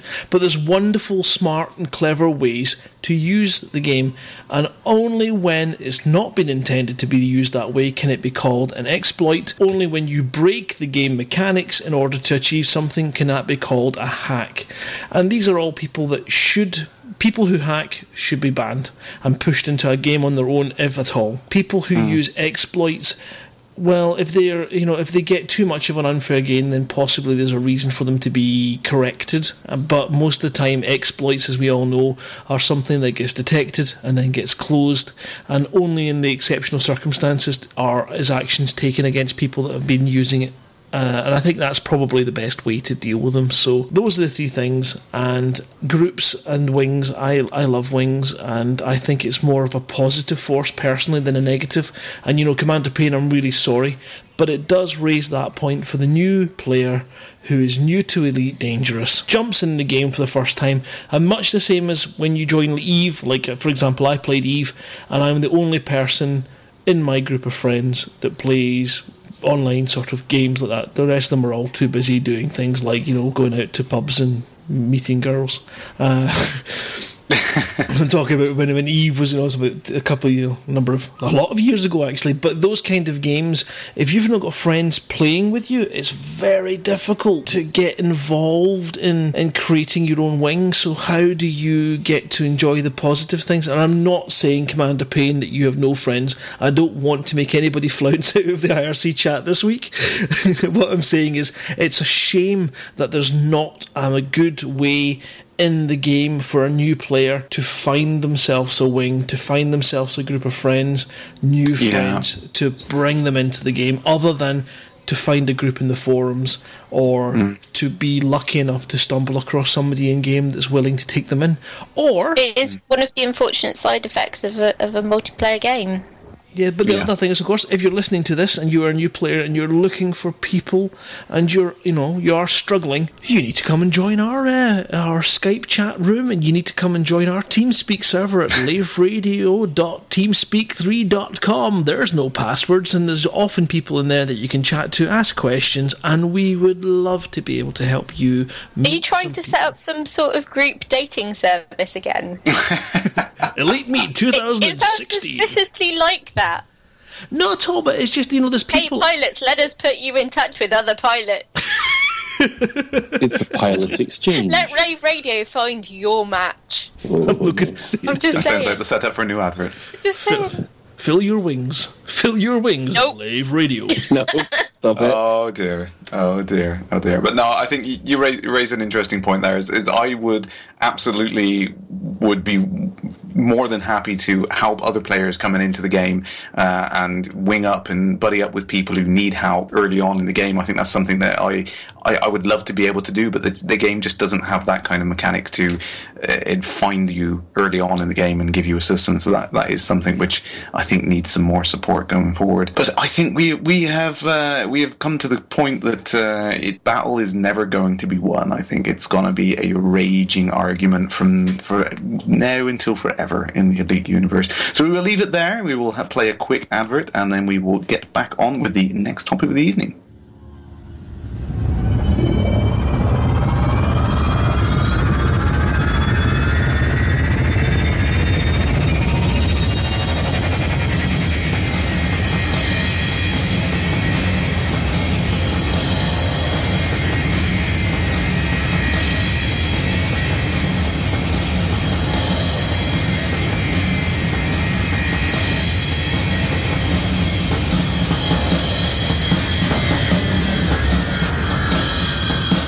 Life, choose a ship, choose a career, choose a cargo, choose a fucking big ship, choose palladium, gold and electrical tin openers,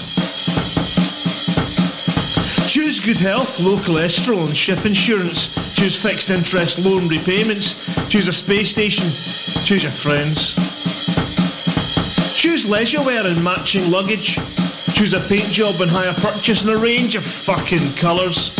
Choose decals, exploration, and wondering where the fuck you are on a Sunday morning. Choose sitting in that chair, running mind-numbing, spirit-crushing trade routes, stuffing fucking junk food in your mouth. And choose rotting away at the end of it all, pissing your last in the void with no one out there to hear you, bury or do anything as you drift away in cold space. Until some fucker comes along to steal your ship, your cargo, and your clothes, leaving your bones floating out in space. Choose your future. Choose life. But why would I want to do a thing like that? I choose not to choose life. I chose something else. And the reasons? There are no reasons. Who needs reasons when you've got onion heads?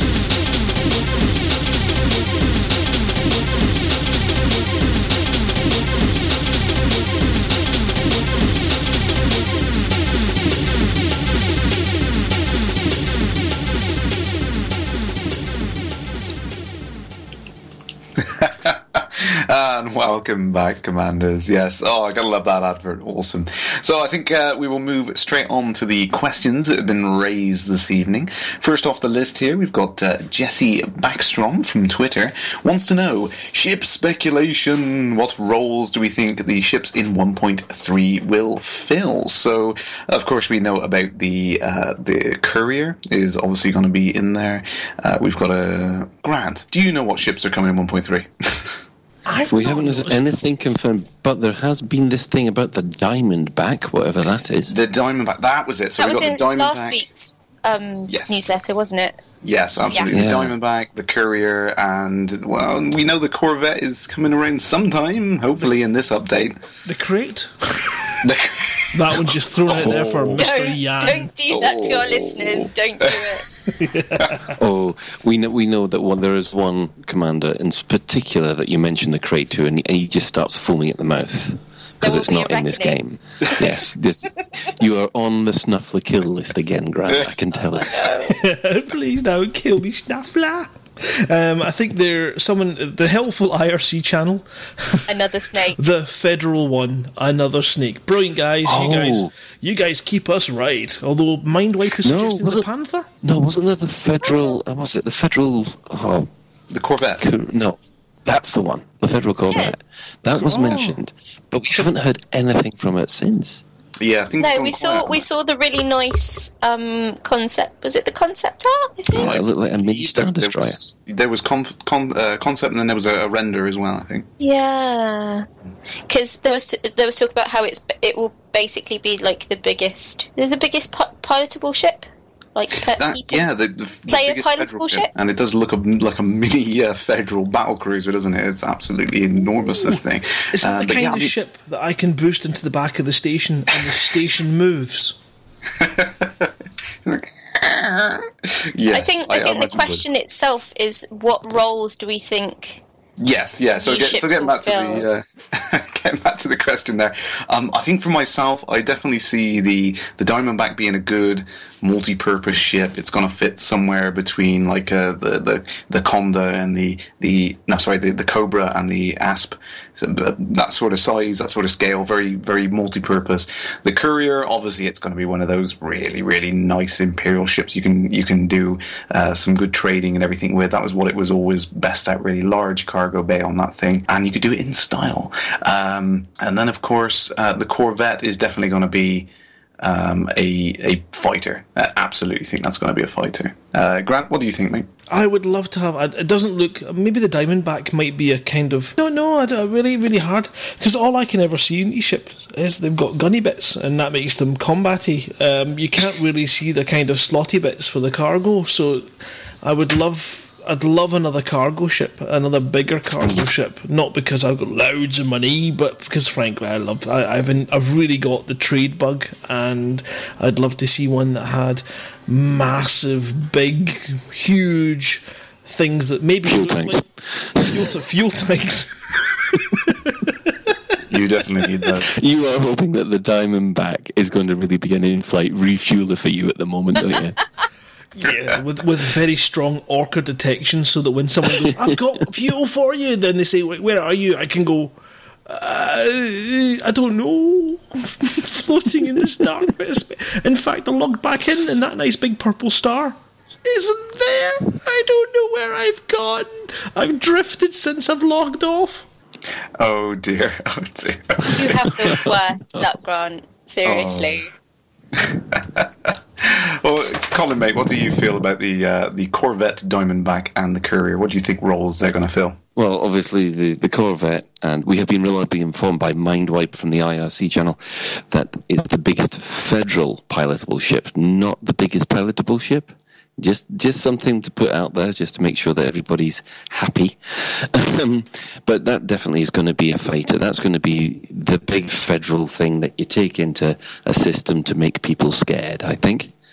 The Diamondback, I'm trying to work out where that would fit in. I mean, it looks like a Laken, so that implies it's multi-role or even trader, because Lakens are normally traders, aren't they? But it does seem to have those Diamondbacks look like the wings of a vulture, so it could be another multi-purpose. But we all know that the Imperial Courier is going to be basically your show-off ship. This is the Fer de Lance for the 1.3. Everybody's going to want one of these. Absolutely. And Lisa, what do you think about these 3 ships? It's much of the same, really. Obviously, we can only speculate so far, which we do an awful good job of. The Diamondback's a bit of an unknown because has it appeared in any of the previous Elite games? I don't believe it has. I think this is the first time we've seen it. I'm wondering if it's a ship that we might recognise under a different name, maybe, that they thought, actually, that name's a bit rubbish, so we'll just change it to something a bit cooler that is also a snake, or is a snake, or something, I don't know.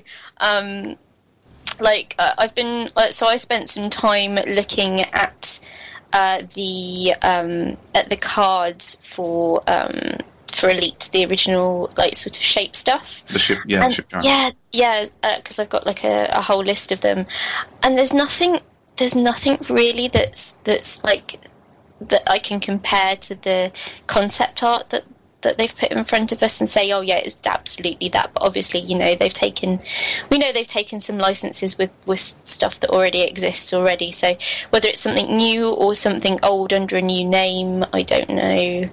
It's hard to say. I suspect it will probably be another multi-purpose ship because I think there is a gap for that in the pricing structure that is there currently. Because I was looking at that the other day, like the price scaling of different ships and their roles and stuff. Somebody had made a very handy list, and I definitely think that there is space for another multi-purpose ship. But I can't for the life of me conjure up at what price point it would be. The Corvette's going to be a fighter, obviously. There's no doubt beyond that. The Courier, I don't know. I'm not sure about the Courier. Maybe it will make a good exploration ship, or I don't know. Could do it in style. Yeah, absolutely. No, I think you went along the same lines of thought I was there. As the price gap between some of the ships definitely makes it feel like it's something that's going to fit as a mid-range, all-in-one sort of vessel there. So we better move on to the next question really quickly. On here we got Chris Wright on Facebook wants to know, do we know whether Frontier plans on fleshing out, giving more background and technical data on components eventually in the game? And what do we think about some audio or video, things like when you come into a station, having the specific station name shouted out over a tannoy, I believe he means there, like they do with the docking request granted, denied, all that stuff. And that's an interesting thing. I was thinking earlier in the week, because I have these sad thoughts and I think about this kind of thing, I was wondering, they really should have more interactivity in that kind of thing to kind of encourage you to feel a bit more connected to the game. A lot of the stuff that's happening at the moment is very text-based.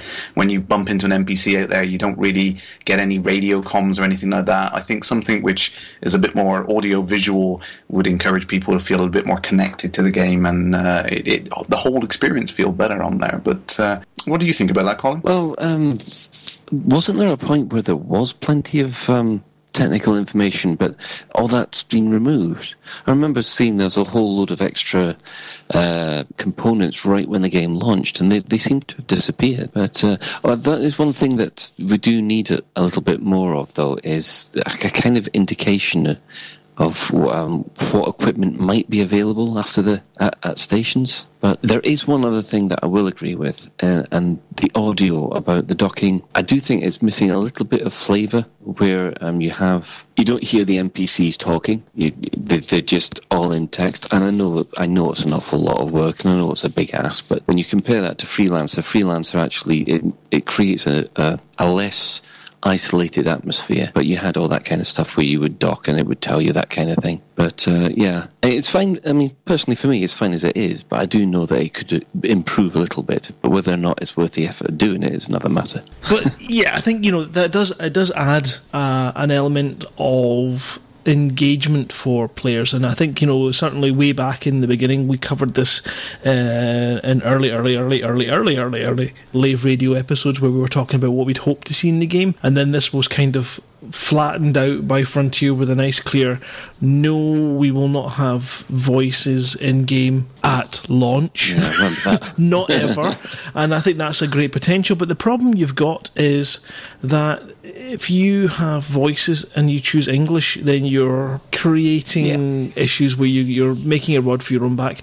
I think it needs to be decked out with some more. I'd love to hear comms chatter at stations over your radio, you know, and all that kind of stuff. You are position 4 in the queue. And that would be awesome. As for the technical data, I think Frontier are having to kind of keep that out of the route because balancing is always ongoing, so the information needs to change ever so slightly. And rather than have people relying on out-of-date information, I think that's a wise move. That's my opinion, anyway. Back to you, Kay. Yeah, absolutely. Lisa, anything to add? No, you guys have nailed it, basically, which, you know, pretty good. Yeah, I think it's just a question of the cost versus the benefit, really, isn't it? Is it worth Frontier putting all that with anything to do with development, that's always going to be, is it going to be worth it to get the voice actors back in, or more voice actors? So another question on Facebook really quickly. Martin Forrester asking on the air, is there any update on the potential of new books? Wasn't there going to be an Escape Velocity movie? It's also being asked there. I don't know the answer to that, though. No, I think he's getting confused with the Lave Revolution, movie, yes. Which is still on the cards. New books, they've talked about the new media licenses, so that should hopefully include that. I know there's a lot of authors desperate to get in. And a new series of Escape Velocity, I can answer this quite perfectly on Chris Jarvis's behalf. Beep! He would love to do Series 3, but he has got a heck of a lot of audio work on his books on his lap to get through first before he can even consider it. And then there's the issue of he would really like it to be official, and these are things that will hopefully his dreams will come true, and we can announce the 3rd season of Escape Velocity and where you can get it and how you can get it at some point. What's the word again? Soon. TM. Yeah, no, I know there was some stuff that was mentioned a couple of weeks back about the new licenses and all, so I mean, I'd be really interested to see where that goes as well. But Martin, yeah, I mean, if you can extend the Earth Day by a few hours, maybe that'll happen sooner rather than later. One more question on here from Commander Git from the IRC. What do the team think about the bounty caps that were announced today? So this was an interesting little server update that went out earlier on today. A bit of a announcement for you guys. So bounties have been capped at 1 million credits per faction, I believe, which is kind of polarized a lot of people's opinions on whether or not it's fair to do it. But obviously it's been put in as a workaround to try and prevent people from exploiting various sides of the games. I think one of the things that people were doing was sitting there with gimbaled weapons, so they would just tag ships and then the other NPCs would take the damn things out, so you'd get all the rewards for it, which is a bit unfair.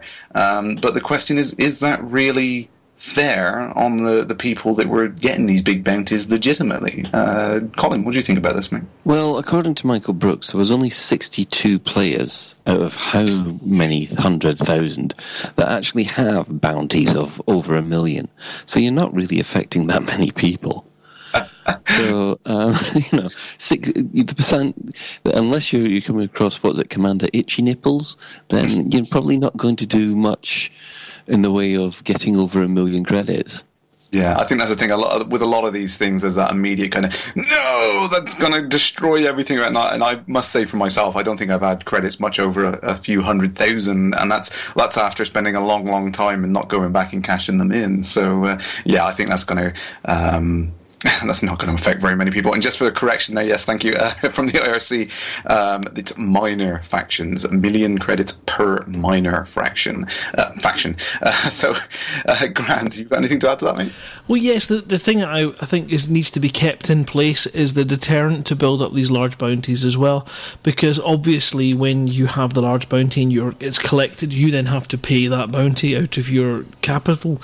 I think that this should be one of these circumstances where the commander who can win that bounty. £1 million, I think, is perfectly fair. It's perfectly good. I think that's more than enough to make it worthwhile. However, I think that the commander who has got the bounty on them should continue to accrue the fines against them so that they could still have $100 million fine because they're bad.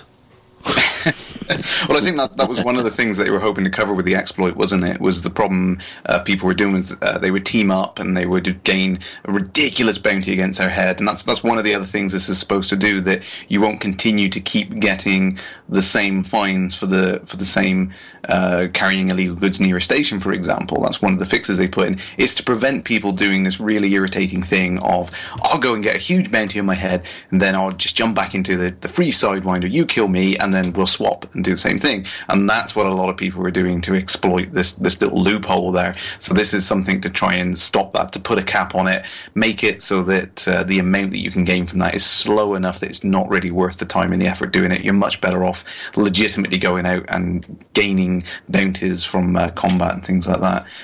Lisa, do you think that's a fair summary? I don't know. Yeah.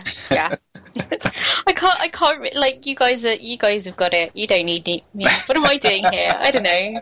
Well, we got the benefit. I mean, I've been playing it a lot more. I think you've been really, really busy, haven't you? So you haven't had a chance to see what's been going on. Unfortunately, I'm hoping with Power Play I'll get a little bit more time. Things will calm down a bit. I know. Around the Orange Sidewinder in Lave, we have a vast amount of ships, and I must admit I've been very impressed tonight by the amount of Vulture ballet that has been in progress. But the commanders who are still here at the moment are Commander Archimbaust, Bapster, Bewilderbeast, Commander Git, Mangunzium, Commander Mindwipe, Commander Pain, Sorab, and there's Commander Baddy Daddy. I think he's been about today as well. But thank you, everybody. It's been very nice and very colourful now that I've seen the new skin packs. Everybody's been buying them up. Great stuff. And Lisa, who's joining us in the IRC chat tonight? So in the IRC chat tonight, we have Penguin, Archimbaust, Bewilderbeast, Commander Bapster, Commander Git, Commander Pain, Errant Thought, Fiver, Goose 4291, Highbite, Hover Mallow, Hold My Kidney, Ianim, Jintosh, Massbud, Mindwipe, Mr. Tea Time, Muttley, Nylon, Nyrus, Phoenix D-Fire, no idea who that is, or Psycho Cow, who cares about that guy, Symbiote, Rivim, Riot Gradius, SLS, and Tubby. Excellent. And whilst we're going over all the shoutouts and stuff, I just want to make a quick point out saying we have currently lost episode 58 in the void. Grant, do you want to just fill everyone in as what's happened to episode 58? Yes, as everyone who was listening live last week knows, we had a ton of technical issues. As a result, the captured audio for the episode is full of missing audio and some blips and things. Now, normally we can quickly edit a live show recording, and this week's audio should be nice and straightforward and out very quickly, but it's going to take a full edit for episode 58. So we will get it up. It may be a wee while longer before we can finish that edit. It is an intensive process. I'm not even sure if if you can equate it to, like, for every 1 minute of audio that we edit, it takes 10 to 12 minutes to do so. But that kind of puts it into the amount of work that's involved when you have to do a full edit. We have to listen to it all the way through.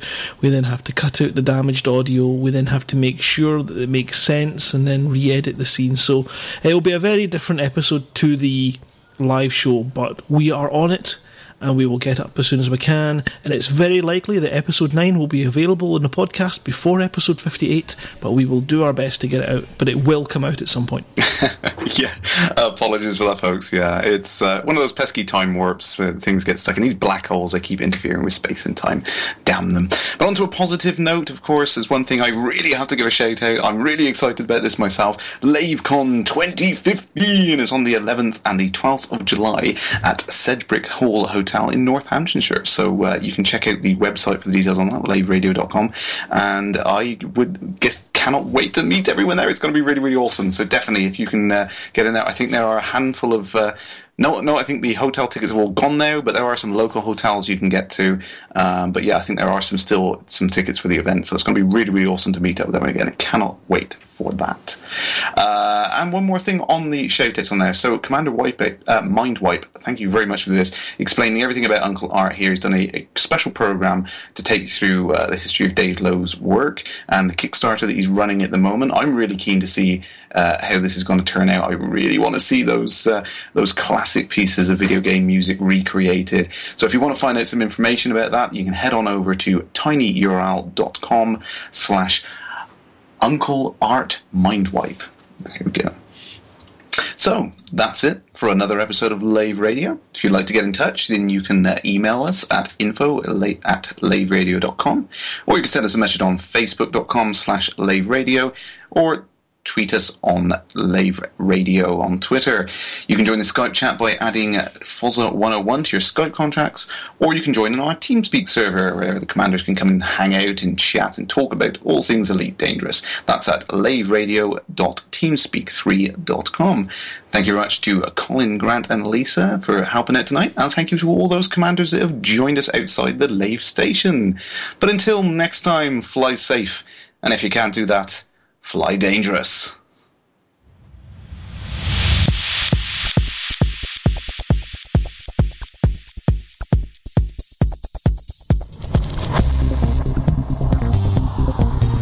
Is your life like this? Sounds like someone having an orange inserted into it.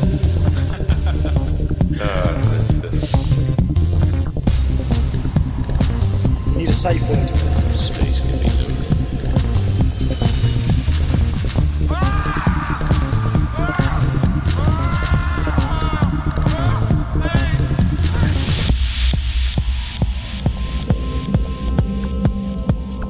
I'm gonna see the galaxy.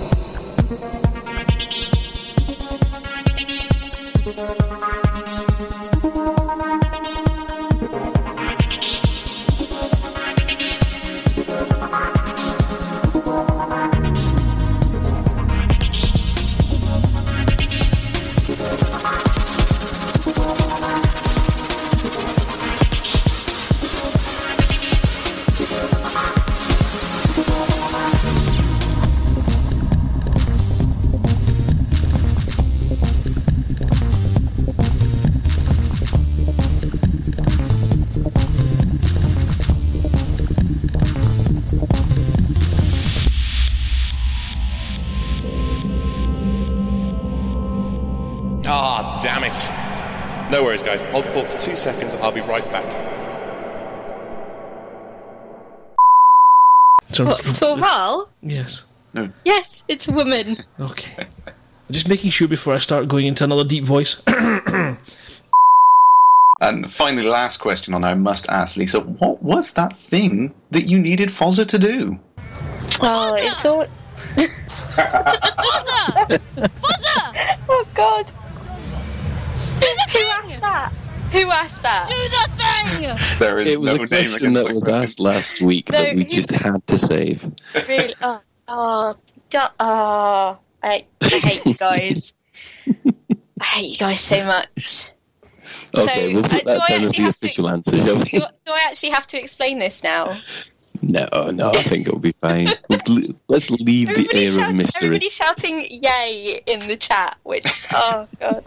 We should have a competition for people to guess. Oh no, I don't want to know what people think it is. That would be worse. That would be worse than reality. Let's tease them. Let's tease them with a different question. Did he do it?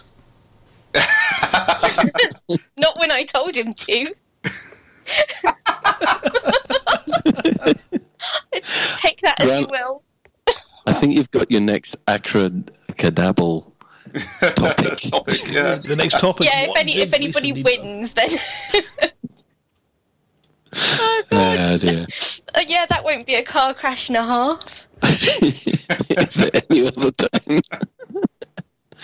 Okay, I'll just read out everybody who has. Before you do, would you joined reckon us. that what Fozza was meant to do would deserve a community award? I'm sorry. No, I don't. Nobody should feed Foz's ego. just no. Oh, That's the problem. No, I'm going to stop talking now. That's it. No. Stop digging. Stop digging. No. Oh, God. Attention, China, we have someone on their way through. So we move straight on to shout-outs then. Colin, do you want to go ahead and give a shout-out to all the in-game commanders around Lave Station? Well,